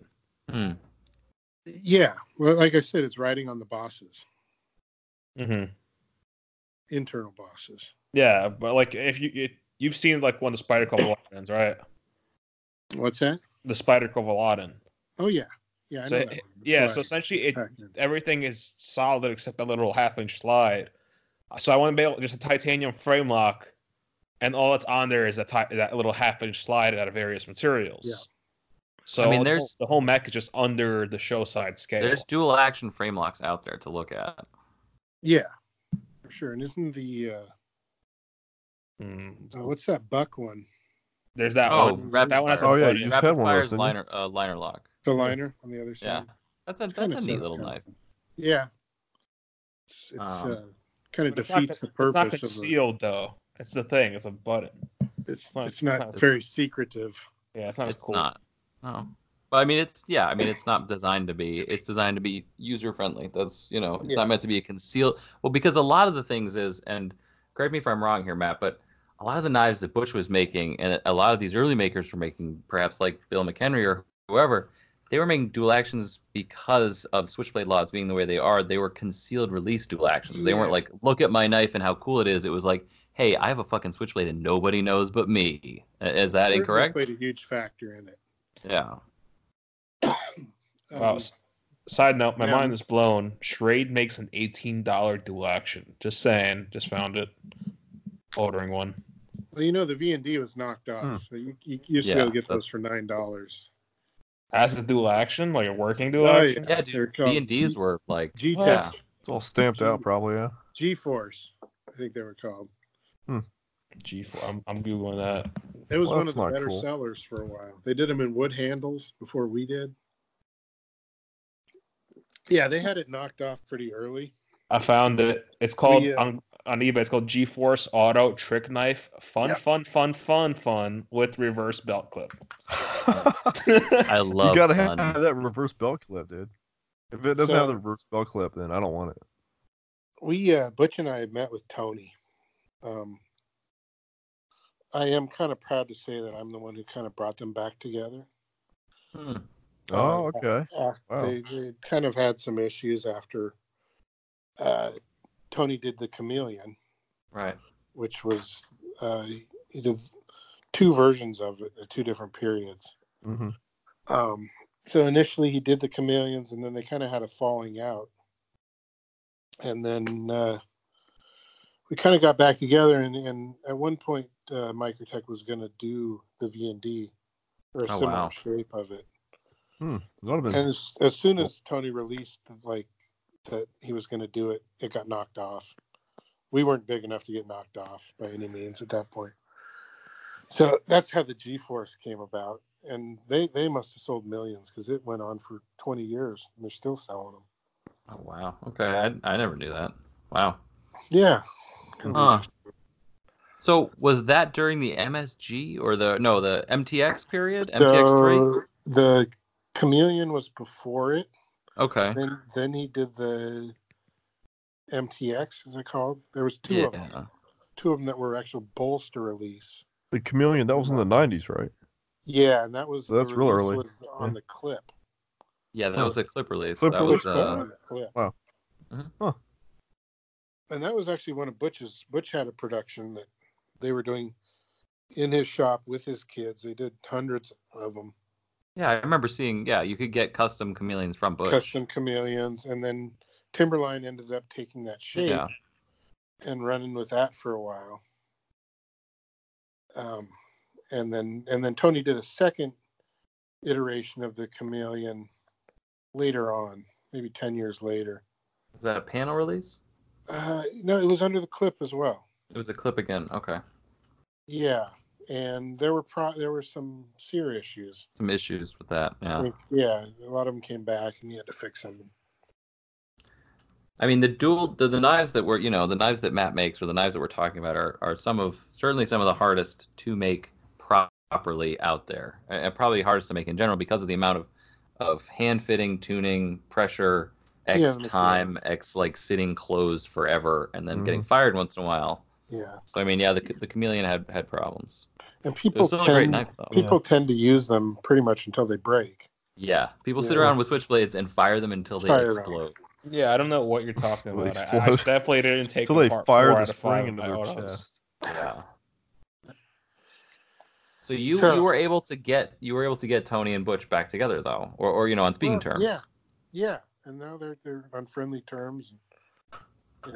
Butch has always really respected Tony a lot for what he's done, and me as well. That's awesome. He's been a really good friend to me, and I have nothing but respect for him. Even with all the conflicts that I've been in the middle of between Kershaw and Microtech, and trying to stay neutral and be positive with all sides. Yeah, there you go. Matrix. Yeah, let's get into a neutral discussion on that topic. Maybe not. Go there. Yeah, maybe not. So, when did you? That's a good one though. I mean, when did you meet Tony? When did you cross paths at a show as fellow makers, or? It was early on there. The first time I met him was a show in Eugene. Oh wow! So the Eugene show used to be really spectacular. They had booths with all the production companies. It was kind of like the automatic show of the year. And everyone would come who made autos, from McHenry on down. Even Mel Pardue, first place I met him. He was making these solid Damascus inlaid push button autos. Yep, I'm familiar with those. Yeah. So it was a great time. That was kind of my introduction. That was my first table, was at that show with fishtail daggers. And Tony was there the first 3 or 4 that I went to. And this is pre-Halo. This is pre-OTF, anything. These were like mini UMSs or pre that? Yeah. It was UMF. Then Halo 1s was probably, he showed up with, I think, the second or third year that I was there. That was the big one, the big super powered. Right. The Kydex sheath. I mean, that must have been hyper tactical for the time, like a giant, for that time, rather large single action OTF. They wasn't a double action. It was a single action charge handle. The Halo 1. Halo 1? Wow. CFO? No, this was, you're saying this was... Before all the Halos. This was the very first one. Okay. And as far as I know, I mean, I could be wrong, but I'm pretty sure that Tony got the idea from Butch's Viper, because the Viper preceded any of the single action out the fronts. And the Viper was a smaller version, little squatter, and had the charging handle that pulled from the back bolster to recharge it. We came across the Viper 2 years ago, which was the first time I had seen it, and we had it in the shop and we played around with it. I did not realize the dates were so... I mean, it must have been close anyway. It was really close. And, I mean, strangely enough, I have this memory of being down there at Butch's shop after the show with Tony and Grant and Gavin. Gavin was maybe 12 years old. Wow. That's incredible. Ken Onion was there. Man. Heavy hitters. Ken Onion was showing us his speed safe mechanism. Wow, that's incredible. At that time, yeah. Really, I mean, like, thinking back on it, it's such an incredible moment in history. As far as, it's like the precipice of modern, like folders. You know, and there I am as a kid at that point. You know. And so was what was Butch? You guys were there to see Butch's stuff, or to see the speed safe? Or? He used to have a barbecue after Oh, the okay. show on Monday, That's awesome. and there'd be gun, you know, automatic rifles and all kinds of stuff, fun stuff, shooting, little knife making, big barbecue. Sounds like a fun time. It was. Question, Matt, about those Timberline Vallotton signature liner lock knives. Those are like just the Chinese production knife, right? Yeah. Like, what were those like sold for? Maybe 40 retail. Okay, I just bought one on eBay for $14. That was discontinued by TSA. I mean, that was taken away by TSA. It was a TSA auction. Yeah, it's used, but a TSA auction on eBay. Yeah, you're talking about one of the Timberline folders. Yeah, it says all items are sold and received by TSA and need cleaning, oiling, and resharpening. Right. That's hilarious. These were confiscated through the confiscation program. It was $14, so I'm buying it. It's got like a injection molded handle. It looks like G10, like texture G10. Oh, it's. Oh, I think it's molded. Yeah. I remember those. I'll know in about a week. It's good though. I mean, for the price at the time, it was but yeah, definitely not G10. I'll know in a week. So that's pretty gnarly. Like an after show barbecue, just everybody like hanging out, trading what would be history. I didn't realize that Grant and Gavin. They showed up. They didn't really know anybody at the time. They had Grant had this giant mock-up of one of their knives. It was about maybe 18 inches when it was open, but it was one that had like the cam mechanism with a slider where you push on it and the whole blade flies open. But it was a giant mock-up of these cams working. Pretty cool. And so I've known Gavin a long time, and I've seen him grow up. And I think he mentioned that when we had dinner with him in Vegas. I think he mentioned that. It's like a little brother to me in a way, which is pretty cool because he's one of the very few people that does have a lot of original ideas. Yeah, like engineering ideas, which is pretty incredible. Yeah. No one else I can think of that does what he does. No, his knives are certainly unto himself. You know, and he's influencing others. I would have to say that the morphing karambit, you know. Some of for that sure. passed alive within what the Hawks were doing originally. Yeah, without a doubt, probably. You know, I'm sure if you asked Joe, he'd probably admit to that. Yeah. But you know, they were doing a lot of that cam extension stuff, and then they did that one where you hold the handle and it basically locks the blade in. Oh yeah, similar. So like the beetle or the turtle? The beetle. Yeah, I had one of those. The beetle, yeah. That's what I was collecting. I was like, oh, this is New York legal. I'll get one of these. Right, yeah. New York legal. But then the problem with that knife was because the whole knife worked in a urethane O-ring. So if you stored it in the close position for too long, the O-ring would wear out. Yeah. So it just no retention. Those guys made those themselves. The injection. Yeah, the injection molded, and then that became a big issue. He made a post, and if you throw it in, it was like you have to throw it in the oven for like at 275 or 300 for like a half hour, and the spring will go back to its memory. The O-ring will go back to its memory, and that worked. But like I didn't touch it for like a year because and then I picked it up. I was like, oh, this is like a limp dick. It doesn't even. it kind of like tilts downwards a little bit. Here's the fix. Throw it in the oven. Yeah, it wasn't vulcanized. I mean, hey, you know, if it works, it works. Be vulcanized. It's rubber. Quick at home, get it done. I think one thing we should talk about is basically the history of switchblades. Okay. The time period of like for sure. Turn of the century on up. So there was really two main schools.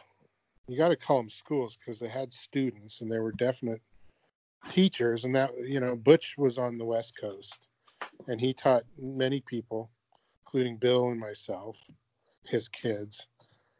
And on the other end was Bill McHenry. Right. And he led that definitely like a school. He would have his friends come in, and they would stay with him and shoot the shit and learn, make switchblades together. And beyond that, there were just small patches. So you had guys like Charlie Dake down in Louisiana, Reese, definitely. And I'm talking like 2000 or mid 90s on up. Right.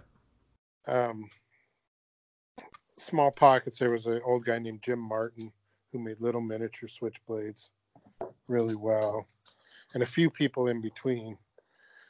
But it was really sparse beyond that. Yeah, it wasn't a popular thing. No. And the whole East Coast side of it, the Bill McHenry side, they really got into the art knife stuff. Yeah, so when Chuck was on, he was talking about that, talking a lot about art knife switchblades. Yeah, so Bill was a goldsmith initially, and if you looked at all of his knives, they were highly, carved, not just engraved, but carved. He would carve figurines on the backspacer and faces. And you'll see that with some of the, like Stephen Olszewski. He was a jeweler. I think Chuck talked about him. He really took it even further, the carving side. But they all kind of worked in the same mechanism for the most part, which was that latch release. And they would really decorate the latch. Richard Wright. That's why. Richard Wright is another one. And they're all New Englanders for the most part. There was a guy named Bill Sandin who lived up in New Hampshire. John Richter, who is a Master Chief, ex-SEAL, who made them. Rick Hinder, as well, was in this group. Oh, wow. I didn't know that. People. Yeah. Made autos. And that was his group of friends for sure. Guy named Rex Robinson. So all these names that you guys are hearing, but they're all gone. Yeah. Nobody's heard of them because they basically backed themselves into this corner where they were decorating their knives to such a level that they were in the 10 plus K range in sales, and then the whole market dried up. Yeah. It was, elderly art knife collectors that basically were soaking it all up. But it really disappeared, the market, as with many of these makers. And now you're talking about so I mean there's also there's Osborne and Kaios in there somewhere, obviously. Yeah. And that's the same idea, is they're super high end knives that just didn't have a place anymore. And Warren and Joe weren't specifically focused on the autos. Right. No, okay, that's fair. Okay. And they did them exceptionally, There were other people like Jack Levin. Okay. I don't know if he was from Brooklyn. He was an awesome maker. Oh man, if you can find his stuff. It was medieval daggerish with latch, like a Hubertus latch release. Frame locks. Oh yeah. Some extreme art knives. Yeah. Yeah. Like high art. Yeah. That's pretty neat. I just came across a Hubertus latch release this morning in a box. In a box, just laying around. Yeah, we stopped. Yeah, they're around. So then what about the southern set with what about Rob? Where does he land in there? Rob Dalton.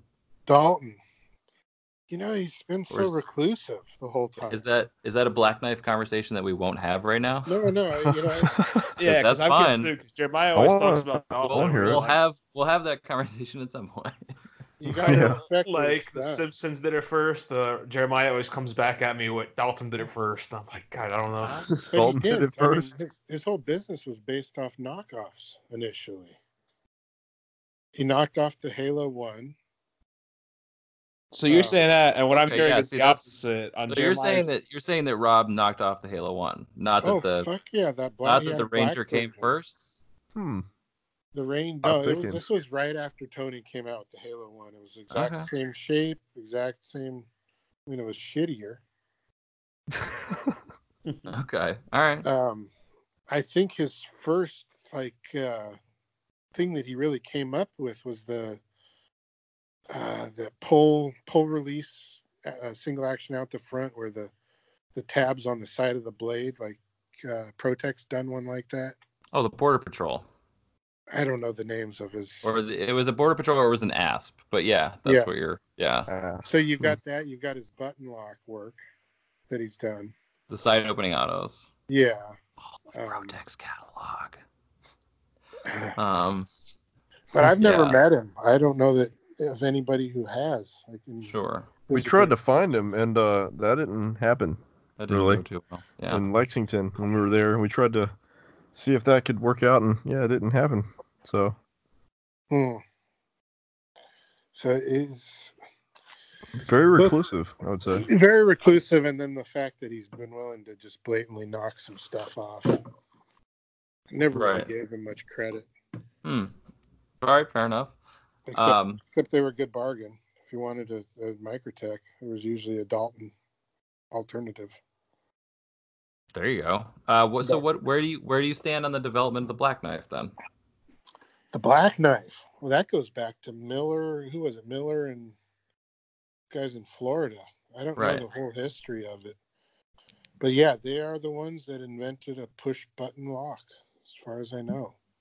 Yeah, coil-fired side opening, push button release auto. Wait, I missed that. Who hit the push button?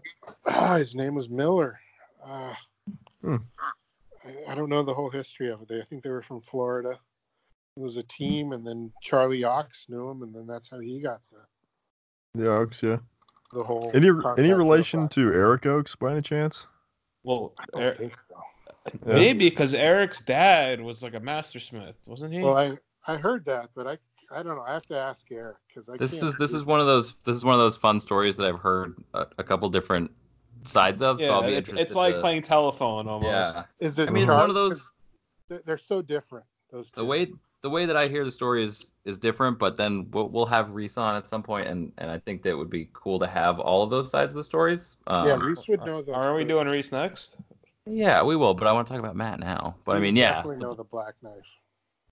He definitely he talks a lot about that early coil fired work. How do I Google that? Do I just look up the Black Knife?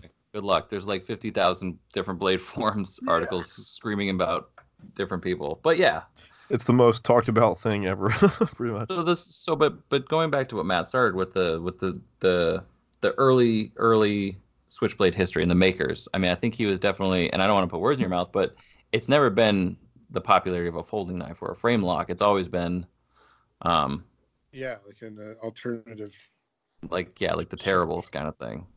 Kind of. Well, I mean, they used to be fairly illegal. Right. Yeah, that's really been relaxed a lot.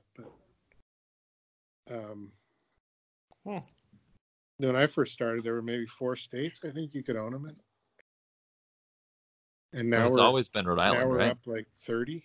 Yeah, all over the place. Rhode Island staying strong. Shout out to Knife Rights. Yeah, right there you go. Yeah, absolutely. Sure. Shout out to Knife Rights. Yeah, Doug Ritter. Yeah, he's in there. He's in there killing it, man. Single-handedly, pretty much. I mean, not entirely, but compared to the money that ACTI has raised over the years, he's gotten so much more legislature through. No, Doug's great. See him at all the shows. Try to give him as much money as we can fling out there. Yeah. So how much interaction have you? I don't know where you're going with your Switchblade history, but I want to continue on that path. I found it quite interesting, but there's these different schools you were saying. Yeah. So I came from the West Coast side, right, with Butch, and pretty much just learned double actions. Anything that Butch was teaching. There was also, well before I started, Mike Whiskers. Right, Whiskers. Yeah, the Allen. Right. Yeah. Yep. Yeah. So he was in Texas, and he did basically a lockback that was double notched on the tang, so it would lock closed and open, and it was a scale release, single action. And so he taught quite a few Texans how to do those. So that was another small school of people that came out of there. Even I believe Johnny Stout has made one or two from the same area there. Oh, is that right? So I find it interesting that we had these regional areas that stuck to the same mechanisms and similar knives. And it only went for a certain period of time in history. And it's certainly not like that anymore. Right. There aren't, maybe with flippers, you can kind of see that where similar stuff, whether you're, near Tom Mayo, you're going to make Mayo-ish looking stuff, or, Jeremy Marsh, some of his students kind of, some of their stuff looks similar. So you can't help it. Yeah, you're influenced by somebody. Yeah, that's the one thing I always thought about, like, early on, should I kind of apprentice with somebody on design principles or not? Mm-hmm. But then I thought, like, oh, well, my stuff's just going to look like their stuff. Mm-hmm. Yeah, you're a straight designer. You should be doing you should have your own stuff. When you're taught by someone and taught their processes, just pick up their process, Yeah, so that image just that design philosophy kind of stays in your head. It's really hard. You've established definitely your own style, Elijah, and you're probably the most successful single designer. I mean, as far as someone who hasn't gone on to make knives. Well, that's a rep to live up to. Yeah, that's some serious. You think about it. I mean, I'm gonna call Leon, man. Well, Leon just got angry. No, certainly on the production side, and right. Most recently, you didn't do all the collabs that Leon's done with custom makers, but I tried. You're touching different companies, and they're finding great success with what they're doing with you. And hopefully it continues. It's your own style, whereas you got a guy like JVO, his stuff. I think that's more generalized. I think he has one of the most recognizable styles today because it's a nice style, but I think a lot of his lines because he sticks to the same concept of like a recurrent tanto. Yeah. I have definitely gotten a rut like that where I want to design just derivatives of the same design, which is very hard to shake, for sure. It's hard to take those jumps to the left. Yeah, really I've been in that rut for about 8 years now. Everything I design ends up being I want to grind like a tanto, so I'll just make another tanto, or vice versa with the Warncliffe. Yeah, on the other hand, if you do that and you continue to do it, you're basically going to have the best version of that knife that you can make eventually. Mm-hmm. But that's all you'll have. That's true. Yeah, that's all. Just keeps developing. I figured that out, but that's why I talked to you last week, where I'm like, can you design something else for me that I can make with my father? Because everything I make just turns to be a tanto or a Warncliffe, which Warncliffes people think are a simple grind. If you want to grind a Warncliffe to be crisp and straight, it is not a simple grind. No. A simple grind is just a normal drop point hunter with a little bit of a high belly. That's a simple grind. Yeah. Just do the opposite from what you did previously. Like with the swayback. I was like, I wanted to design a swayback, so I did the pleroma. But, yeah. It's got a concept. Oh, a tanto, like a clip point. Like a Bowie, Yeah. That's kind of how I think about it. Just a certain blade shape or a style of knife, and then just go off that and just kind of make it your own. Mm-hmm. Yeah, and once you're stuck with your style, it definitely influences everything you end up doing. Oh yeah, it's pretty much the rule book that you kind of have to follow. So what's the current state of affairs, Matt, in your opinion? I mean, not of the market, but I mean, we're talking about these different schools of switchblade makers or whatever, but I see just aren't as many of them. Obviously, we've seen a lot of stagnation in frame lock flippers. Right. We don't even need to really get into that, but so there's going to be a need for something else, something new, something more. if everyone wants to survive making knives. I mean, I definitely see a resurgence of autos. I see more things with springs in them all the time. Yeah. And you see even a resurgence of forging these days. Yeah. Right, the sole authorship piece. Yeah. And I think it's going to take, maybe some new skills, some additional learning. Well, CNC is the thing that's starting to step up where a lot of guys now are having access to that. And, I think one thing that's kind of made like Canine and Speed Safe so popular is because the quote-unquote casuals, non-knife people, when they get into knives, it's usually a lot of times through one of his designs, through Kershaw or something. And it's like the mechanism is so simple. Like it's just an easy to actuate mechanism because they don't really care about the mech getting into it to start off with. So like they just want something that's easy to use. And it feels like a switchblade. And that was it. So like, I don't know. It seems like that was the main reason of that popularity of that. Yeah. But I think it's going to kind of come around full circle and be something similar eventually. We've seen a lot higher educated consumers. Yeah. Oh, yeah. They know about way more stuff than There's so easy to get information these days, good and bad. Well, and plus the community is more self-aware than I think it's ever been. Yeah, for sure. I mean, this what we're doing right now is a pretty good example of that, but, I'm saying that, as you mentioned, like he was part of schools, and back then, especially the forgers were very guarded with their secrets. Yeah. Right. That was another reason why people's knives started to look similar, is because your knives looked like the teacher who taught you. Because that was usually how you got into the hobby. There weren't really many people who just, I'm gonna look at a YouTube video and figure this out in my garage. Yeah. With the tools that I have. Yeah, everything becomes a melting pot. Yeah, even Matt, he was taken under the Vallotton's wing, and they showed him how to do things right. But now it's you could ask a maker and he'll tell you, or you could find the info online, and just because it's just assumed that someone's going to tell you their process. If they don't, you think they're an asshole. Yeah, and most likely there's a video online to show you how to do it. It's much easier than, Yeah, like the thing with CNC, it's being more acceptable because there's information. Like I literally, from knowing 2D CAD and nothing, I was fairly good on the manual mill, figuring out setups and processes on it. But like I knew nothing about CNC or CAM or 3D. And 9 months later, I had a CNC in my shop, and 2 weeks after that, I had a knife off the machine. Yeah. And when you're just a conventional machinist, you don't know chip loads or. I still don't. It's been 4 years. I still don't know. I still don't know what chip load means.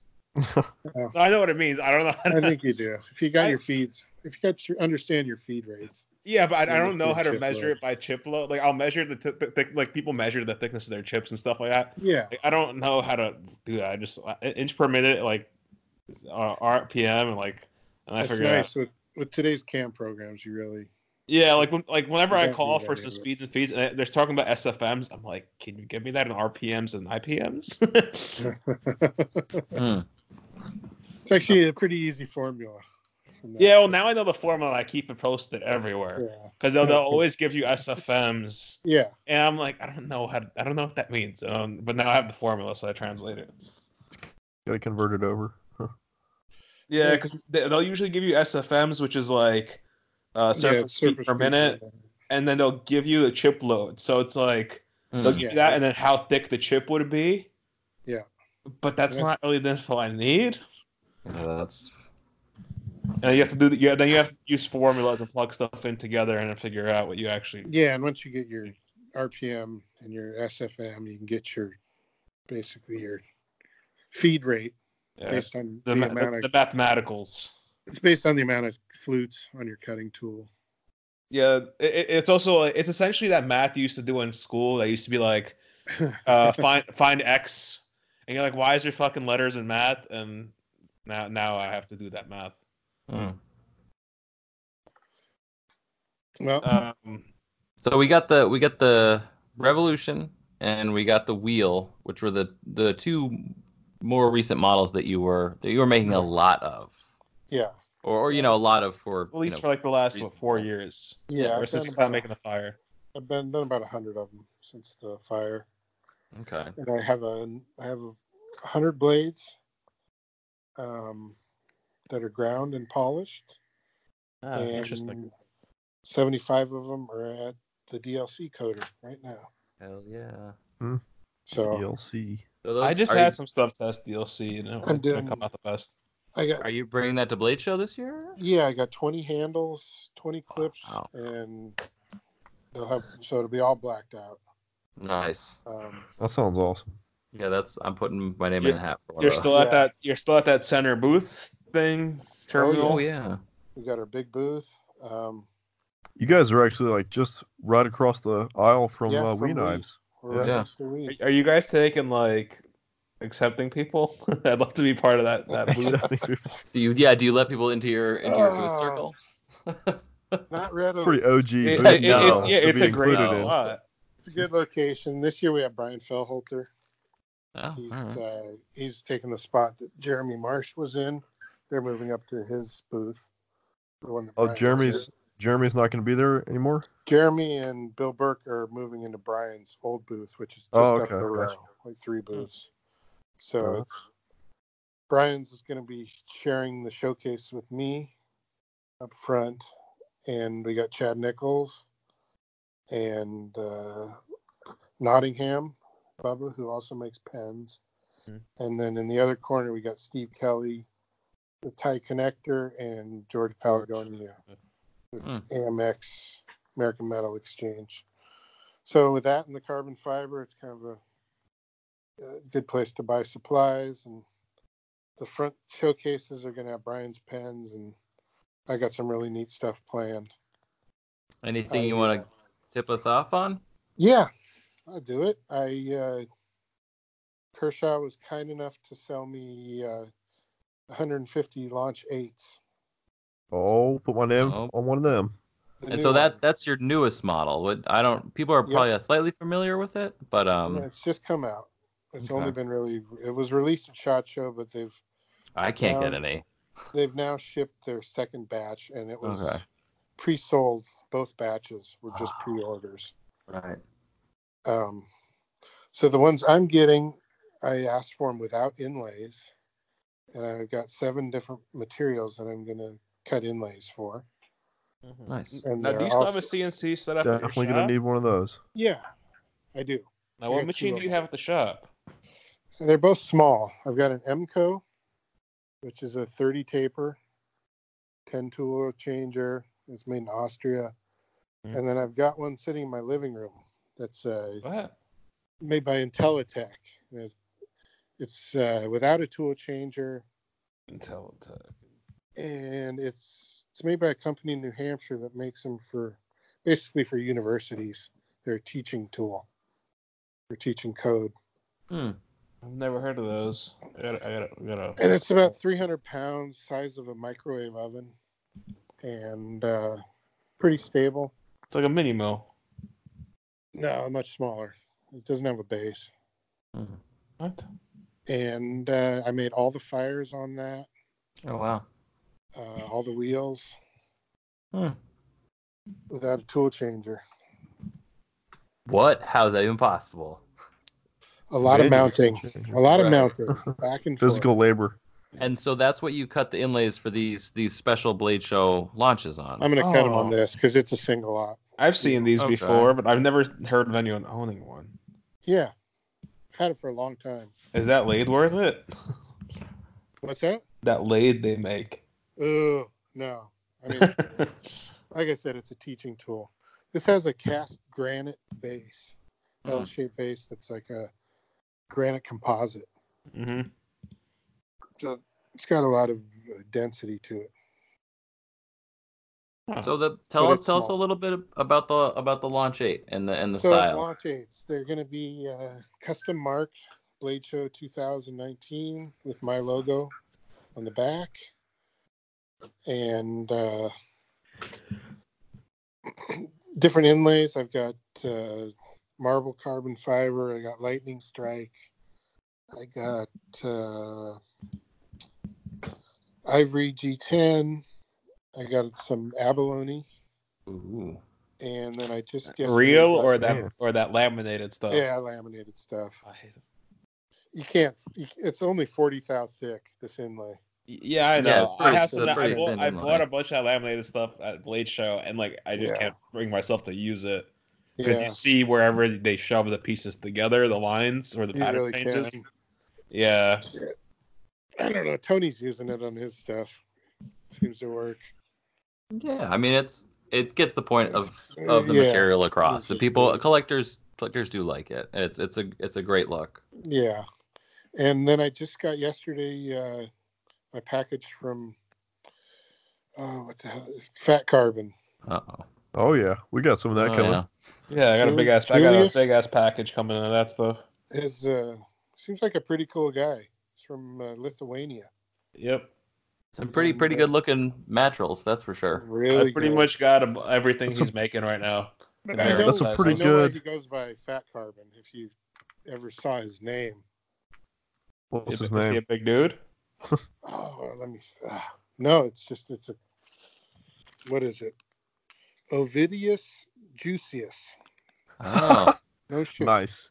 nice. That's That's pretty. awesome. Is he a cast member in Norbert? Orbit? Lithuanian. He probably plays hockey. Right. Juicius? Juicius. Wow, that's worth changing your name to that. He needs a nickname. Right. Yeah. So it's something a little bit shorter. Oh, So you're okay. wow. Awesome. So you're actually bringing some serious heat to Blade Show this year. Like between the special edition launch aids, Yeah. having some revolutions, and repping the Fibersmith, like Yep. it's gonna be a pretty big year for you. Matt's And I always got got a big show. Come I on. got my Riot project that I'm hoping comes. I should have something by then. You know, I think I Oh, remember. yeah, we seeing didn't even- that. Yeah. Yeah. So David's making me a integral flipper. That's gonna be Hmm. cool. Some of them with inlays. Yeah, it's nice size. It's like Sabenza size. And that's an OEM project, so that'll be your logo. Yeah, it's my Okay. logo. Not going to do very many of them. 100 of each. Oh wow. So it's going to be Very kind of limited.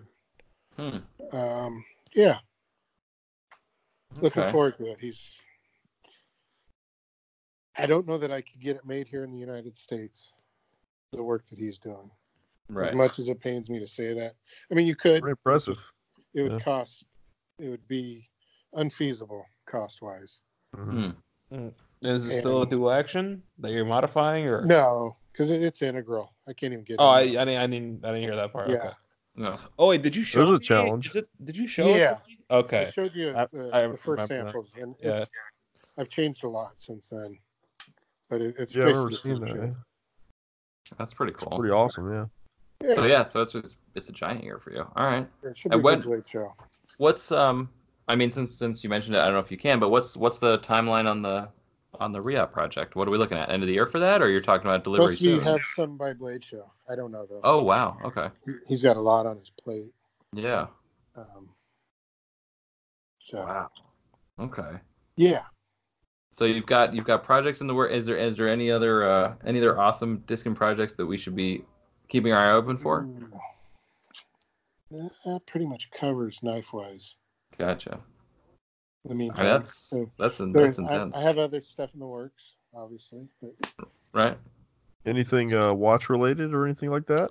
Oh yeah, I would like to make some more bracelets. That would be awesome. I So- have a bracelet for my Vacheron overseas that's almost done. Oh wow. That is a little bit sacrilegious, customizing a Vacheron, but I I know. mean, that is it pretty is. cool. It is. So it'll be an all Damascus bracelet. Oh well, stained that makes Damascus. that makes sense. Initially, I had intended to make the case and do the whole bit, Wow. but I don't know that I'm ever going to do that. So I think I'm just going to mount it on my Vacheron. Where so, yeah, the bracelets are fun. The one you made in Timascus for your Panerai right. is Yeah, definitely pretty awesome. Yeah. that was Yeah. nuts. I like the Damascus one you made. Damascus seems a little fruity. That much of it on a wrist. All the colors. Yeah, it Doesn't has- Doesn't Svi own one of your bracelets that you made? He does. Yeah, that's pretty cool. Did you make more than the 3 that you had that time? I've made 4 so far. Oh wow. 2 Damascus, 3 Damascus, and then 1 Damascus. And then I got Mokume parts in the jig bore right now, but they've just been sitting idle for a couple weeks. Now, question about the jig, because I'm working on something that's copper and brass, and like I'm worried about staining the like clothes green. Now, won't that stain your wrist green, being that it's copper? I think it will. My plan was kind of to maybe electroplate the inside gold or something like that. Just the inside? Yeah, just on the you inside. can mask it, yeah. Yeah, you know how you like line a ring? I was planning on probably doing like a urethane dip or some sort of thin clear coating spray or something. Even you can get clear coat, powder coat. That would work. Mm-hmm. Oh, there you go. Yeah, just blast the underside. A clear Cerakote. Yeah. Yeah, because the product that I want to make, I'm afraid that once the copper patinas, it's going to ruin the clothing. Yeah. A lot of people are really sensitive to that shit. Acidic. Yeah, those bracelets are bonkers. Yeah. Never something I intended to do commercially. There's a guy who's got a new one out, Co Designs. Oh, I've seen that. He does the fat carbon bracelet. Yeah. Yeah, that's very cool. I really like the jigsaw flavor to it. Yeah, he's got his own link that he's making now and mixing and matching materials. It's pretty cool. He's making his own clasp even. Yeah, I designed a bracelet back in the day, but I couldn't figure out a good way to make a clasp. So I never really pursued it. And then the clasp that I came up with was pretty much all based on water jet tolerances. Yeah. So it's kind of like a C frame, like a C thing that'll snap onto a pivot pin, essentially. But I didn't know how. I never really pursued it. It was like a big beefy titanium bracelet, kind of like the Homac bracelet. But I was inspired by Starling. Is it Starling Gear or Steel Flame? Steel Flame. They make one almost also similar to that. But that's the links. Yeah, so I was inspired by that one. But this is like 6-7 years ago when I first started making knives. I gave up on clasps. I try and find used Panerai ones or used decent ones that I can, that aren't too much money. They're still usually a couple $100 to buy the clasp. To continue on with watches, what do you got in the collection that is pretty cool? Yeah. Anything vintage? Not really too old. Oldest watch is a fake Rolex. Nice. Uh-huh. That I got when I was like 6 years old. No, I got a couple Panerais and 2 Vacheron overseas. Yeah, those Vacherons are pretty awesome. I've seen one in person. It's my favorite. Yeah, the one you have. Yeah. It's my favorite of that sporting group of the, the AP Royal Oak or the. The Holy Trinity. Yeah. Patek, Vacheron, and AP. Yeah, Patek's got their all stainless steel one. Yeah. I can't think of it, but yeah, and Vacheron's been I don't like the newer one. They just redid it, and I don't like it. I like the middle-aged overseas model. It's my favorite one. Yeah, a lot of those are kind of considered, I guess you could say, old man's watches. But, some of them are more like contemporary stuff, but yeah, I mean, it's still one of the best watch manufacturers in the world, I think. So yeah, they are top notch. Yeah. I mean, anything that's been around that long and continues to be made is, oh yeah, it's for a reason. Yeah, people still appreciate it. People still buy it. And what else? I got an old black dialed sub, not old vintage, but what's the reference number on that? You might have a gold mine. It's not. He'd probably. Well, Matt's a Jew. He'd know at this point if he had a gold mine. I know where my gold mines lie. Yeah, Matt doesn't just Yeah. have like gold mines sitting around. He it's all accounted for. Like, oh, I didn't realize that was that until that podcast, and then I just looked at my Rolex. Obviously, that's Whoops. yeah. Oh man, shucks. What else? Is going I just on? yesterday I found a sub no date 1994. The price is so good, but like it's just such bad timing. Yeah, it's a Big 1994. purchases You like didn't that. mention that. That's my birthday. Never good timing. Yeah, it was 94. No, it's just in the market You gotta- for an excellent deal. No. You gotta send me the link to that. Fuck you. I'm Nice. gonna. I'm hopefully it's around long I enough to where it buy becomes a good time. I'm just gonna go ahead and buy that.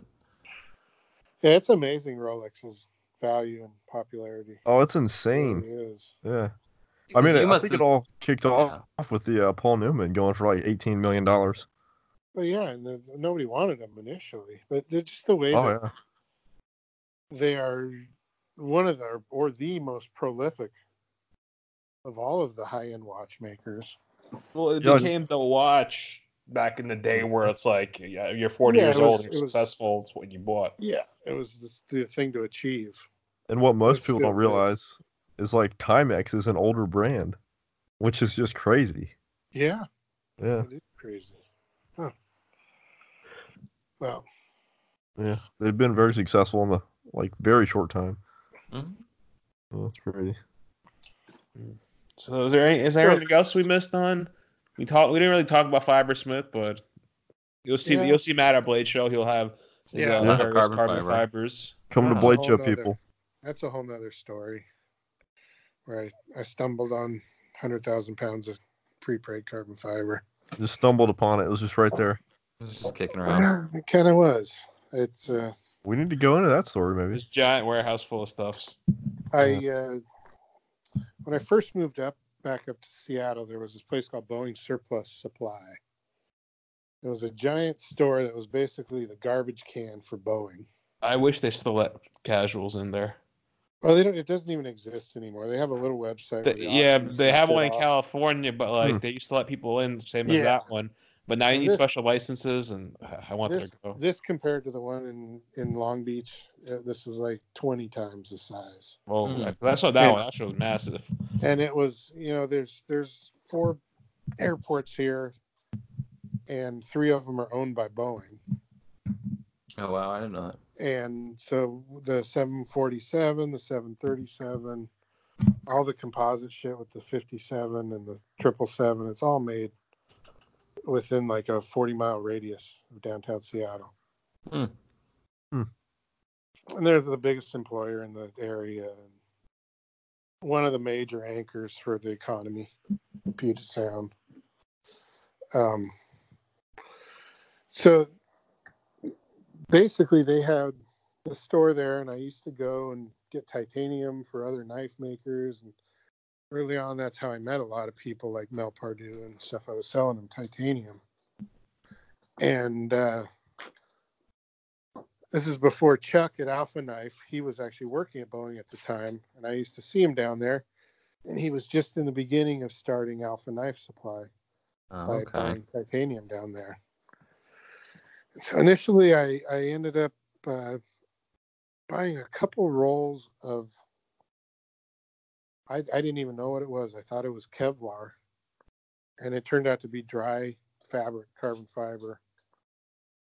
So I found some guy down in Portland, laid it all up for me in sheets, and I was able to sell it. And I went to the store so much that I got pretty friendly with the guy who was in charge of it, reclamation, and he kind of steered me that they were going to get to a point where they had to release all of the carbon fiber from the Dreamliner, the 787. Hmm. The production had gone over by 4 years because they had all these supplier problems. They had pre-purchased all this pre-preg that went out of date on them. For aircraft, it has to be used up within a certain amount of time, or else it's no longer certified to fly. Not. So they had literally 700,000 pounds to get rid of. Damn. and not all of it was woven. Most of the planes are made up with unidirectional, and like a quasi-ISO layup or a 090 layup. And then the woven, in layman's terms, a quasi-ISO just means that there's a 45-degree angle every other sheet. So 090 is what it sounds like. Just one way, then turn 90 degrees the other way. Mm-hmm. The quasi's got 45s in between, so it makes it a little stronger. So the 787, the entire fuselage is made of wound carbon fiber. The wing structure is all carbon fiber. The empennage, which is the tail section, is that's all made out of uni on the 757, the 777, and the 787. Well, I would imagine that was all aluminum, not carbon fiber. It's all solid carbon fiber and has been for a long time, maybe 40 years now. Wow. See, I always thought it wasn't. I always thought it was like like a normal fiberglass material. Nope, solid carbon and then machined. Wow. Machined into blocks. The empennage, anyways. The fuselage, which is you know what that is? That's the whole tube part of the airplane. It's like the belly, right? Or the whole tube, you're saying? The sausage-shaped tube. On the 787, which is the first plane they used on it, it's wound with half-inch tape, with these tape winding machines that wrap it around. It's all one strand. And interwoven, then they run the whole fuselage into a giant autoclave to cure it. Oh, my God. This is some serious shit right here. Yeah. Football field and a half, one of the world's. Wow. And so anyways, they had all this material that they basically had to throw away. Mm-hmm. And I was steered towards a way to purchase what I needed. I ended up with 100 pallets, roughly, here and there. And I had to figure out what to do with it, because it's not an easy material to process. It's not just like regular carbon fiber where you squirt some juice on it. It's a high temperature pre-preg, and it takes a lot of pressure and high temperature to cure it, which is beneficial because it stays pretty stable. Some of my materials, like 12 years old, and it still cures up just fine. But it's got to remain frozen. So this whole time I've maintained a giant space at a cold storage facility with all this entire time. Fiber. And so, when you go to cure it, it's frozen. You let it thaw a little bit, and you unroll it, and you layer it up, and then you cure it either in an autoclave or a big press. And so I found a guy who actually makes the presses, and instead of buying one, which I probably should have done initially, although they're a couple $100,000, he's just basically been able to lay up the panels as I've needed for me, and I've got a couple guys that'll lay up panels for me. And for curve stuff, there's a couple autoclaves that I use. So what do you mean by curved stuff? Do some helicopter parts. Oh, I got you. And, anything that has a curve. Flat panels can be done on the press, or angle. We can do angles too. But anything with multiple curves has to be autoclaved. You look all careful. And so basically that's how Fibersmith got formed. I have all this material, and so you're still working off the same stuff. So once you sell out, you're pretty much out. Pretty much, it's not going to become available again. I ran out of uni. I had 20 pallets of uni, and I sold it all back to a company basically that was Boeing at one point that I sold it back to. But it turned out to be around. Yeah. Funny enough. Did you have like that in negotiations? Like, we know what you paid for this. No, they weren't. There was one day, and there's been several auctions through the years that I've won since. And there was one day where I got a purchase order from Boeing and bought 10 pallets of pre-preg that I sold right back to them the same day. What? Now that is some hustling right there. It's such a big company that like they don't even realize what's going on the other end. One end needs to place the order, and the other side needs to sell. Yeah, Reclamation does not get in contact with purchasing. So wow, that's so awesome. That is baller, dude. That's nuts. That's some crazy right there. Got to charge them 10 times what I paid for it. That's literally free money. Pretty much. Yeah. So no, free money is some of his other business endeavors.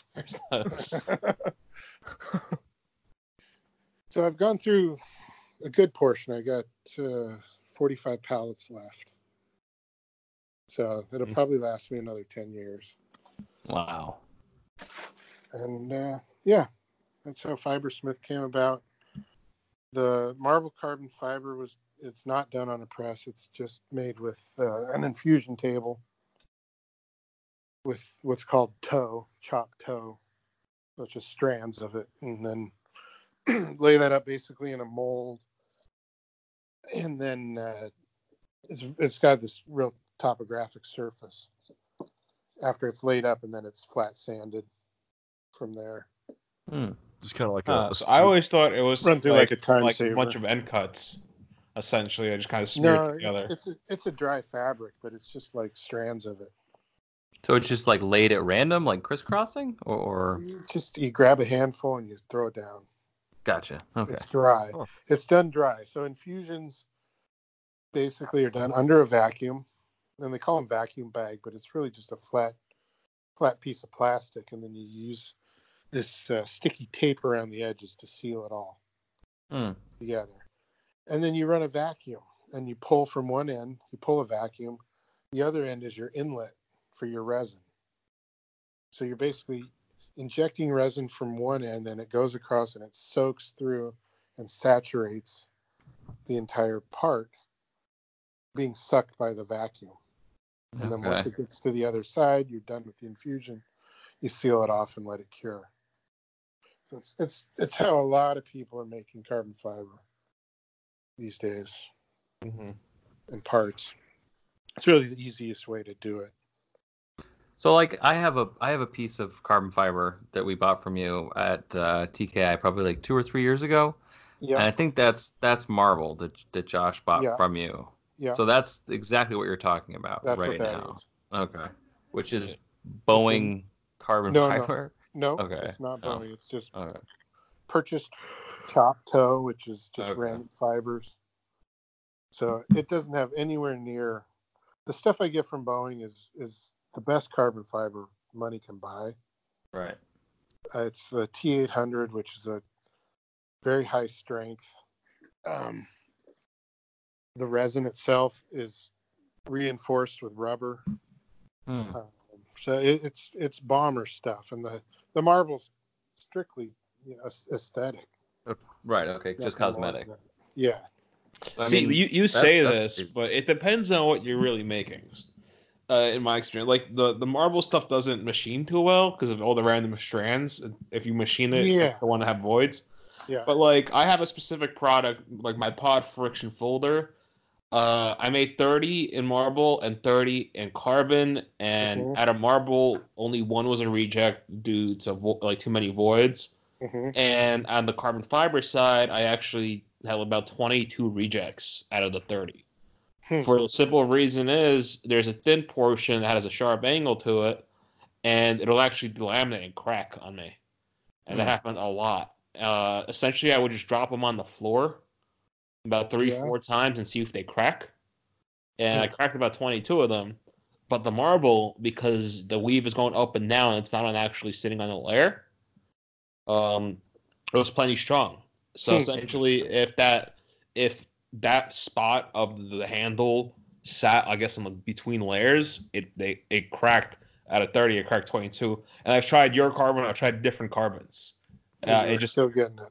Anything that was weaved or layered. So it happened with the unidirectional as well. But since the marble carbon fiber, you're never really sitting on a layer. Those that didn't happen at all.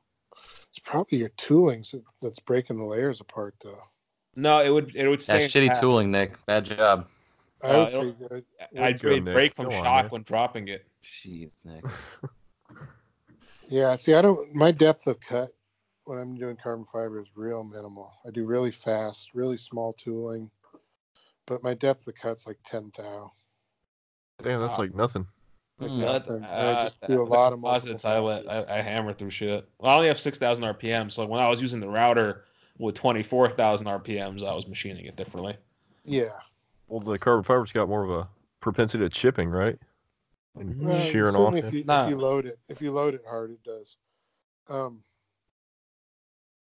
Yeah, You can like splinter and stuff. it definitely does. It's a that, shitty yeah. material to machine, Mm-hmm. and it's really hard on tooling. It's not even hard. It's hard on the machine because like the powder that comes off of it. Imagine just you take a pencil and grind it into something, and you have this very fine powder that stains everything. Oh, I do And- everything. Oh, right. yeah. That's exactly what happens with the carbon fiber. My machine looks like you just It like powders up. It like collects on everything. Yeah. yeah. So I filter my coolant as it's If coming it, out of the machine. yeah, but it clogs my filters instantly with a carbon. Like for No, no. example, like 2G10. 2 carbon fiber plates clogs my Yeah. filters as much as like 15 G10 plates. So I use cheap pleated house filters. Yeah, that's pretty much like a whole house water filter, right? No. The cheap furnace filters. They're like $3 at Home Depot, and it's like just a pleated piece of fabric. Okay, I run it across that before it gets into the tank, which has the filter in it, and that takes 99% of the particulate out. Yeah, that's my problem with the mini mill. Whoever designed that, the engineer, Yeah, it goes straight. to the you know what I'm talking about. He go fuck himself. Like, So- there's no way to filter between the cutter and the sub, and then Yeah. like the only access to the 30-gallon tank is like Yeah, like a 6x8 porthole. Yeah. Hmm. There's like Right. it's a stupid design. So I filter it out, and it's, from my experience, it doesn't become an emulsion. The carbon fiber stays in particulate in solution, so it's not like a paint. You know, as long as you can trap the particulate, your coolant goes clear again. Hmm. Yeah, so I would so I have 2 pretty much trash cans, and I'll take a big ass rubber band, and I have like I think it's 30 micron paper that I buy at McMaster by like 50-yard rolls, and I'll stretch it over the top, and I'll keep pouring the coolant I'll pour the coolant out of the CNC into the trash can, do Okay. that mesh, And run and it then once that's filtered through, I'll put the mesh on the other trash can, then pour it from one trash can to the other trash can, and then back into the machine. But like that's a whole day. It's like an entire day of work Yeah. because the filters keep clogging and you have to keep rewrapping it. Yeah, it's a pain, and it's Yeah. at least you're doing it under coolant.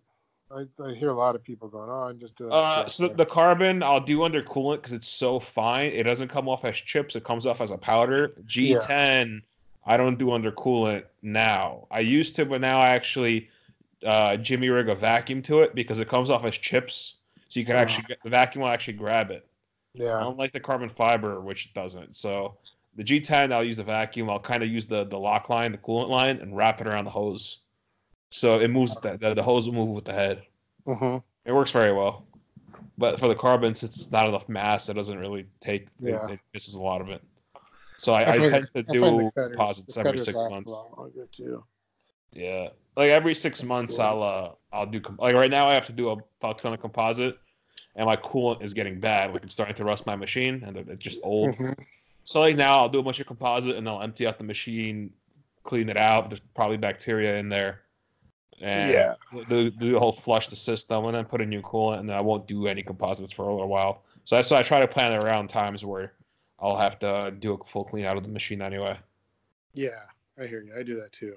Yeah, it's I do all it's the pain. composites at once. So like a dedicated machine will be the goal for it if it just doesn't make sense. Yeah, that would be nice. Just have Hmm. a 40K spindle. Yeah, but even if I had like a VF2, like a full size house, I wouldn't mind it because then like since the coolant tank is separate, I could put staged filters in. Yep. But the Haas mini mill, there's no like everyone I've ever talked to, there's no way to really add a filter except if you bypass the sub and built your own sub. And then repump it back. Yeah, but then like that's so I counted the cost to build it and then the time involved. I'm like, honestly, I could just sell this machine and buy the bigger one, and it'd be cheaper. Like I came up with all these plans. I'm like, none of this makes sense. So I only have a filter between the sub and the cutter, so that way at least it doesn't shoot chips at my cutter, and it'll filter out. Then like I have a whole house water filter right before the nozzles. All right, what did I miss? I had to go grab some pizza. Oh yeah. We talked Carbon about fiber what happened in Amsterdam, some other stuff. Yeah. Coolant, carbon So fiber. no, but the carbon Let's talk fiber about business has been a successful one for you, and I know that you do supply carbon fiber to a great deal of the makers and companies that most people have seen, probably not known that that's your carbon fiber. If that's right. Yeah, and I'm cool with that. Yeah. Yeah, For a lot of the Kershaw stuff early on. 777. I was just about to say, get into the 777 a little bit. So we're on that. The next one they did, I think, was the 454. Mm-hmm. And that had mine on it. Some of the RJ, remember that RJ Martin ZT that had like the diamond shaped texture? I think so. Mid titanium. It was kind of a big blade, so that had a carbon fiber inlay on some of them. Yeah, I was a supplier for him for a long time. That's pretty cool. Yeah. So I think we're going about 2.5 hours. I think it's a good time to start wrapping up. Nice. Got some good stories in there for sure. Yeah. So we'll go through all of Matt's history, because people don't ever like realize how much Matt has done and what his actual talents are, from journeyman blacksmith to master machinist, quality machining, carbon fiber to supplier. You can almost say he's a master of all trades. Yeah. Well, it's called jack of all trades, but okay. Masturbator. Definitely a master. And you don't really. So I mean, the thing is, you are, and we joke that you are a knife maker, but you're not taking orders. You just make what you want to make. No, Nobody. I don't have orders. Yeah. Don't ask Matt to make you anything. He's still working on orders from 10 years ago. What are you talking about? Right. Yeah, I threw those away a long time ago. There you go. Forget about it. That's the way to do it. Make what you want when you want. Right. Yeah. But you will be a blade with some freshness and some goodness. Sounds like Blade's going to be pretty awesome. Yeah, I'm looking forward to it. I think it sounds like it's going to be a pretty good loadout. Yeah. I think the you. launches will be pretty popular, and I'm not sure how I'm going to do it. Probably first come, first serve, starting at like Saturday at 1. That's my thinking. Okay. Why not Friday? Or Friday at 1. That's what I meant. I was like, I will be there Friday at 1. So definitely want to get I one. think that's probably the fairest way to do it, and maybe get some people lined up. You have too many to do lotteries and stuff like that. Just There's going to be at most 20 of each per inlay material. Okay. Now, it should be good. Where can we where's the best place to find information about your Blade Show drop? Are you doing promotions anywhere? Put it on my Instagram page. On the Instagram? When I finally get them in, yeah. Okay. I'm gonna start taking pictures of the different inlays. So his Instagram is Matt Diskin, one word, and there's no icon. It's that's the default background. That's it. That's true OG right there. No icon. OG. No what's icon. What's your Blade Show booth number, or what can we find? You're across from the. Shit, I think it's 632. It's like right adjacent from the right caddy corner from the Wii booth. So okay. So it's like one right of in the center one there, to three center mass like booth clusterfuck areas. Yeah. Okay. So if it's not Microtech, it's probably Matt. Yeah. Okay. We got a good, real high traffic location. Oh, very, yeah. It seems that everyone passes through there at one point. Yeah, that's good. So, What does your show schedule look like for this year, Matt? I think we're doing a lot of the same stuff. I got We got the Portland? gathering. Then I'm gonna do Jade's show. Or Nice. at least be there. The hand built. Then That is CCAC. well, The even gathering before is CCAC, first. I told him I don't think I'm getting a table at the gathering this year, but I'm gonna go. Oh, good. Come Wait, hang out. so It's wait. just it's always I'll been message you. too much pressure with the France show that I got to leave 10 days later Yeah, Oh, it's like after the the next gathering. week. Yeah. Yeah. after the gathering. So, Now you exhibit at CCAC? oh yeah, for a Oh. long time now. I'll be there for this will be my first time. Go with the table. No, I'm just going. I've never been there Oh. before. Yeah, I don't we'll have know a what good kind of time. clientele is there. If that's like if I could sell, like if my knives are known there or what. So I Oh, gotta for sure. see that show first before dropping all the money. Plus the trip is gonna cost me a lot of money since my parents are flying out with me Well, towards that way. oh, cool. Bring a couple knives. You can put them on my table. I'm gonna probably just bring like maybe like 2 or 3 just to show around. Yeah, doesn't hurt. Yeah, it's a vibrant show. There's a lot of people there, and it's pretty cool. Yeah, I was Well- supposed to exhibit last year, but that didn't Yeah. really work out. But this year I will be exhibiting some stuff, some OEM stuff. Yeah, Now, are you going to Amsterdam with us? That's the true question. Cool. that is the true question. Yeah. That is the Cool. true So question. my days are. Yeah. What are your days? We need to know. I'm going to Amsterdam Sunday because the show ends Saturday. Yeah, we were thinking about heading we're out on going to Monday. Amsterdam Sunday. Is it Sunday Um, or Monday morning? Yeah, so I'll be there through Tuesday night, something like that. Wednesday. So I got to go see. I got to go see Doc up in England. Oh yeah, I would love to go the do that. tattoo guy. We met him. Yeah, Yeah. I would love to get a tattoo from that guy. you got to go to Yes. Plymouth. Yeah, Plymouth, England, right? Find your way to Plymouth, England. Yeah, I need to get up there anyway Yeah. to visit some homestead of the old family. So, Yeah. yeah. What are you gonna do? You're gonna walk in there like hello and leave, or like do you still have family that lives out there? I'm And from Isham? the West Country. Just show them your ID and be like, "Yeah, this is mine." Like, is that your plan? And then they'll give you like a honorary like hat and be like, "All right." I You're one mean, of it's us very now. possible because there's like a You have town out honorary there. hat, a slap on the You got ass, the- and on You your way. got the Nottingham Forest look going already, so fit right Yeah, in. there you go. I just popped in from Sherwood here to see what was up. Exactly. I've I'm came here back to- home. Here to Yeah. reclaim my land. For my peoples. Where were they from? Wales? Isham, England. Yeah, Oh, there's a town? Yep. Where is it?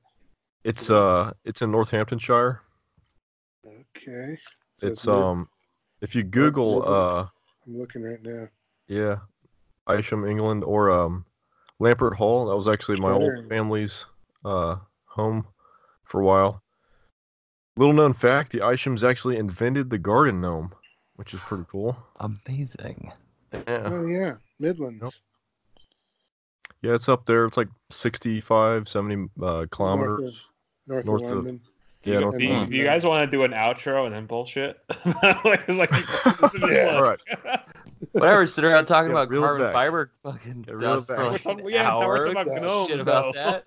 Like, I put a filter over my garbage can. Like, shut up, Nick. Nobody cares about that. All right. Yeah. That's what I'm saying. We're just talking about bullshit All right. now. You gotta Well, it pause should for a be- second. Should be fun to edit. This will be it's always a blast listening to everyone's voice all over again in my head. Do you want All me to right, do an so that- intro? Yeah, let That's me do the finish up, and then we'll do the You're leaving all this in, right? You might as well at this point. Yeah, All right, so that sounds like shut up, Nick. I was gonna do the Shut outro. up, Nick. Nobody talk for like 5 seconds. Okay, so that sounds like a really good position for your Blade Show booth. It sounds like you're gonna have an awesome drop probably around 1 p.m. on Friday for those launch 8s. We've got your Instagram where people can find out. Do you Facebook at all? I do have Facebook. It's a little more personal, but Okay, all right. Well, we'll keep it that way. But either way, come to Blade Show. Come see Matt. Say hi. hell yeah. Thank you so much for coming on the the Bladeology podcast and hanging out with us and talking trash about knives. I appreciate that. Thank you guys. Yeah, thanks for coming on, man. All right, probably get Oh, your it's been story out. real good. Get your story out there finally, properly. Cough, let's cough. Yeah, that's good. Okay, so this is Nick Chuperin. You can find me at NCC Knives at Instagram and NCC Knives at yahoo.com or nccknives.com. This is Elijah Isham. You can find me on my Instagram at Isham Bladeworks and my personal Instagram at This is Jeremiah Burbank. It's been a pleasure. My day job is on Instagram at pvk.vegas. My personal Instagram is just pvkjer. Thanks so much, everybody. Matt, lead us out. Yep. This is Matt Diskin. Thank you guys very much. Out.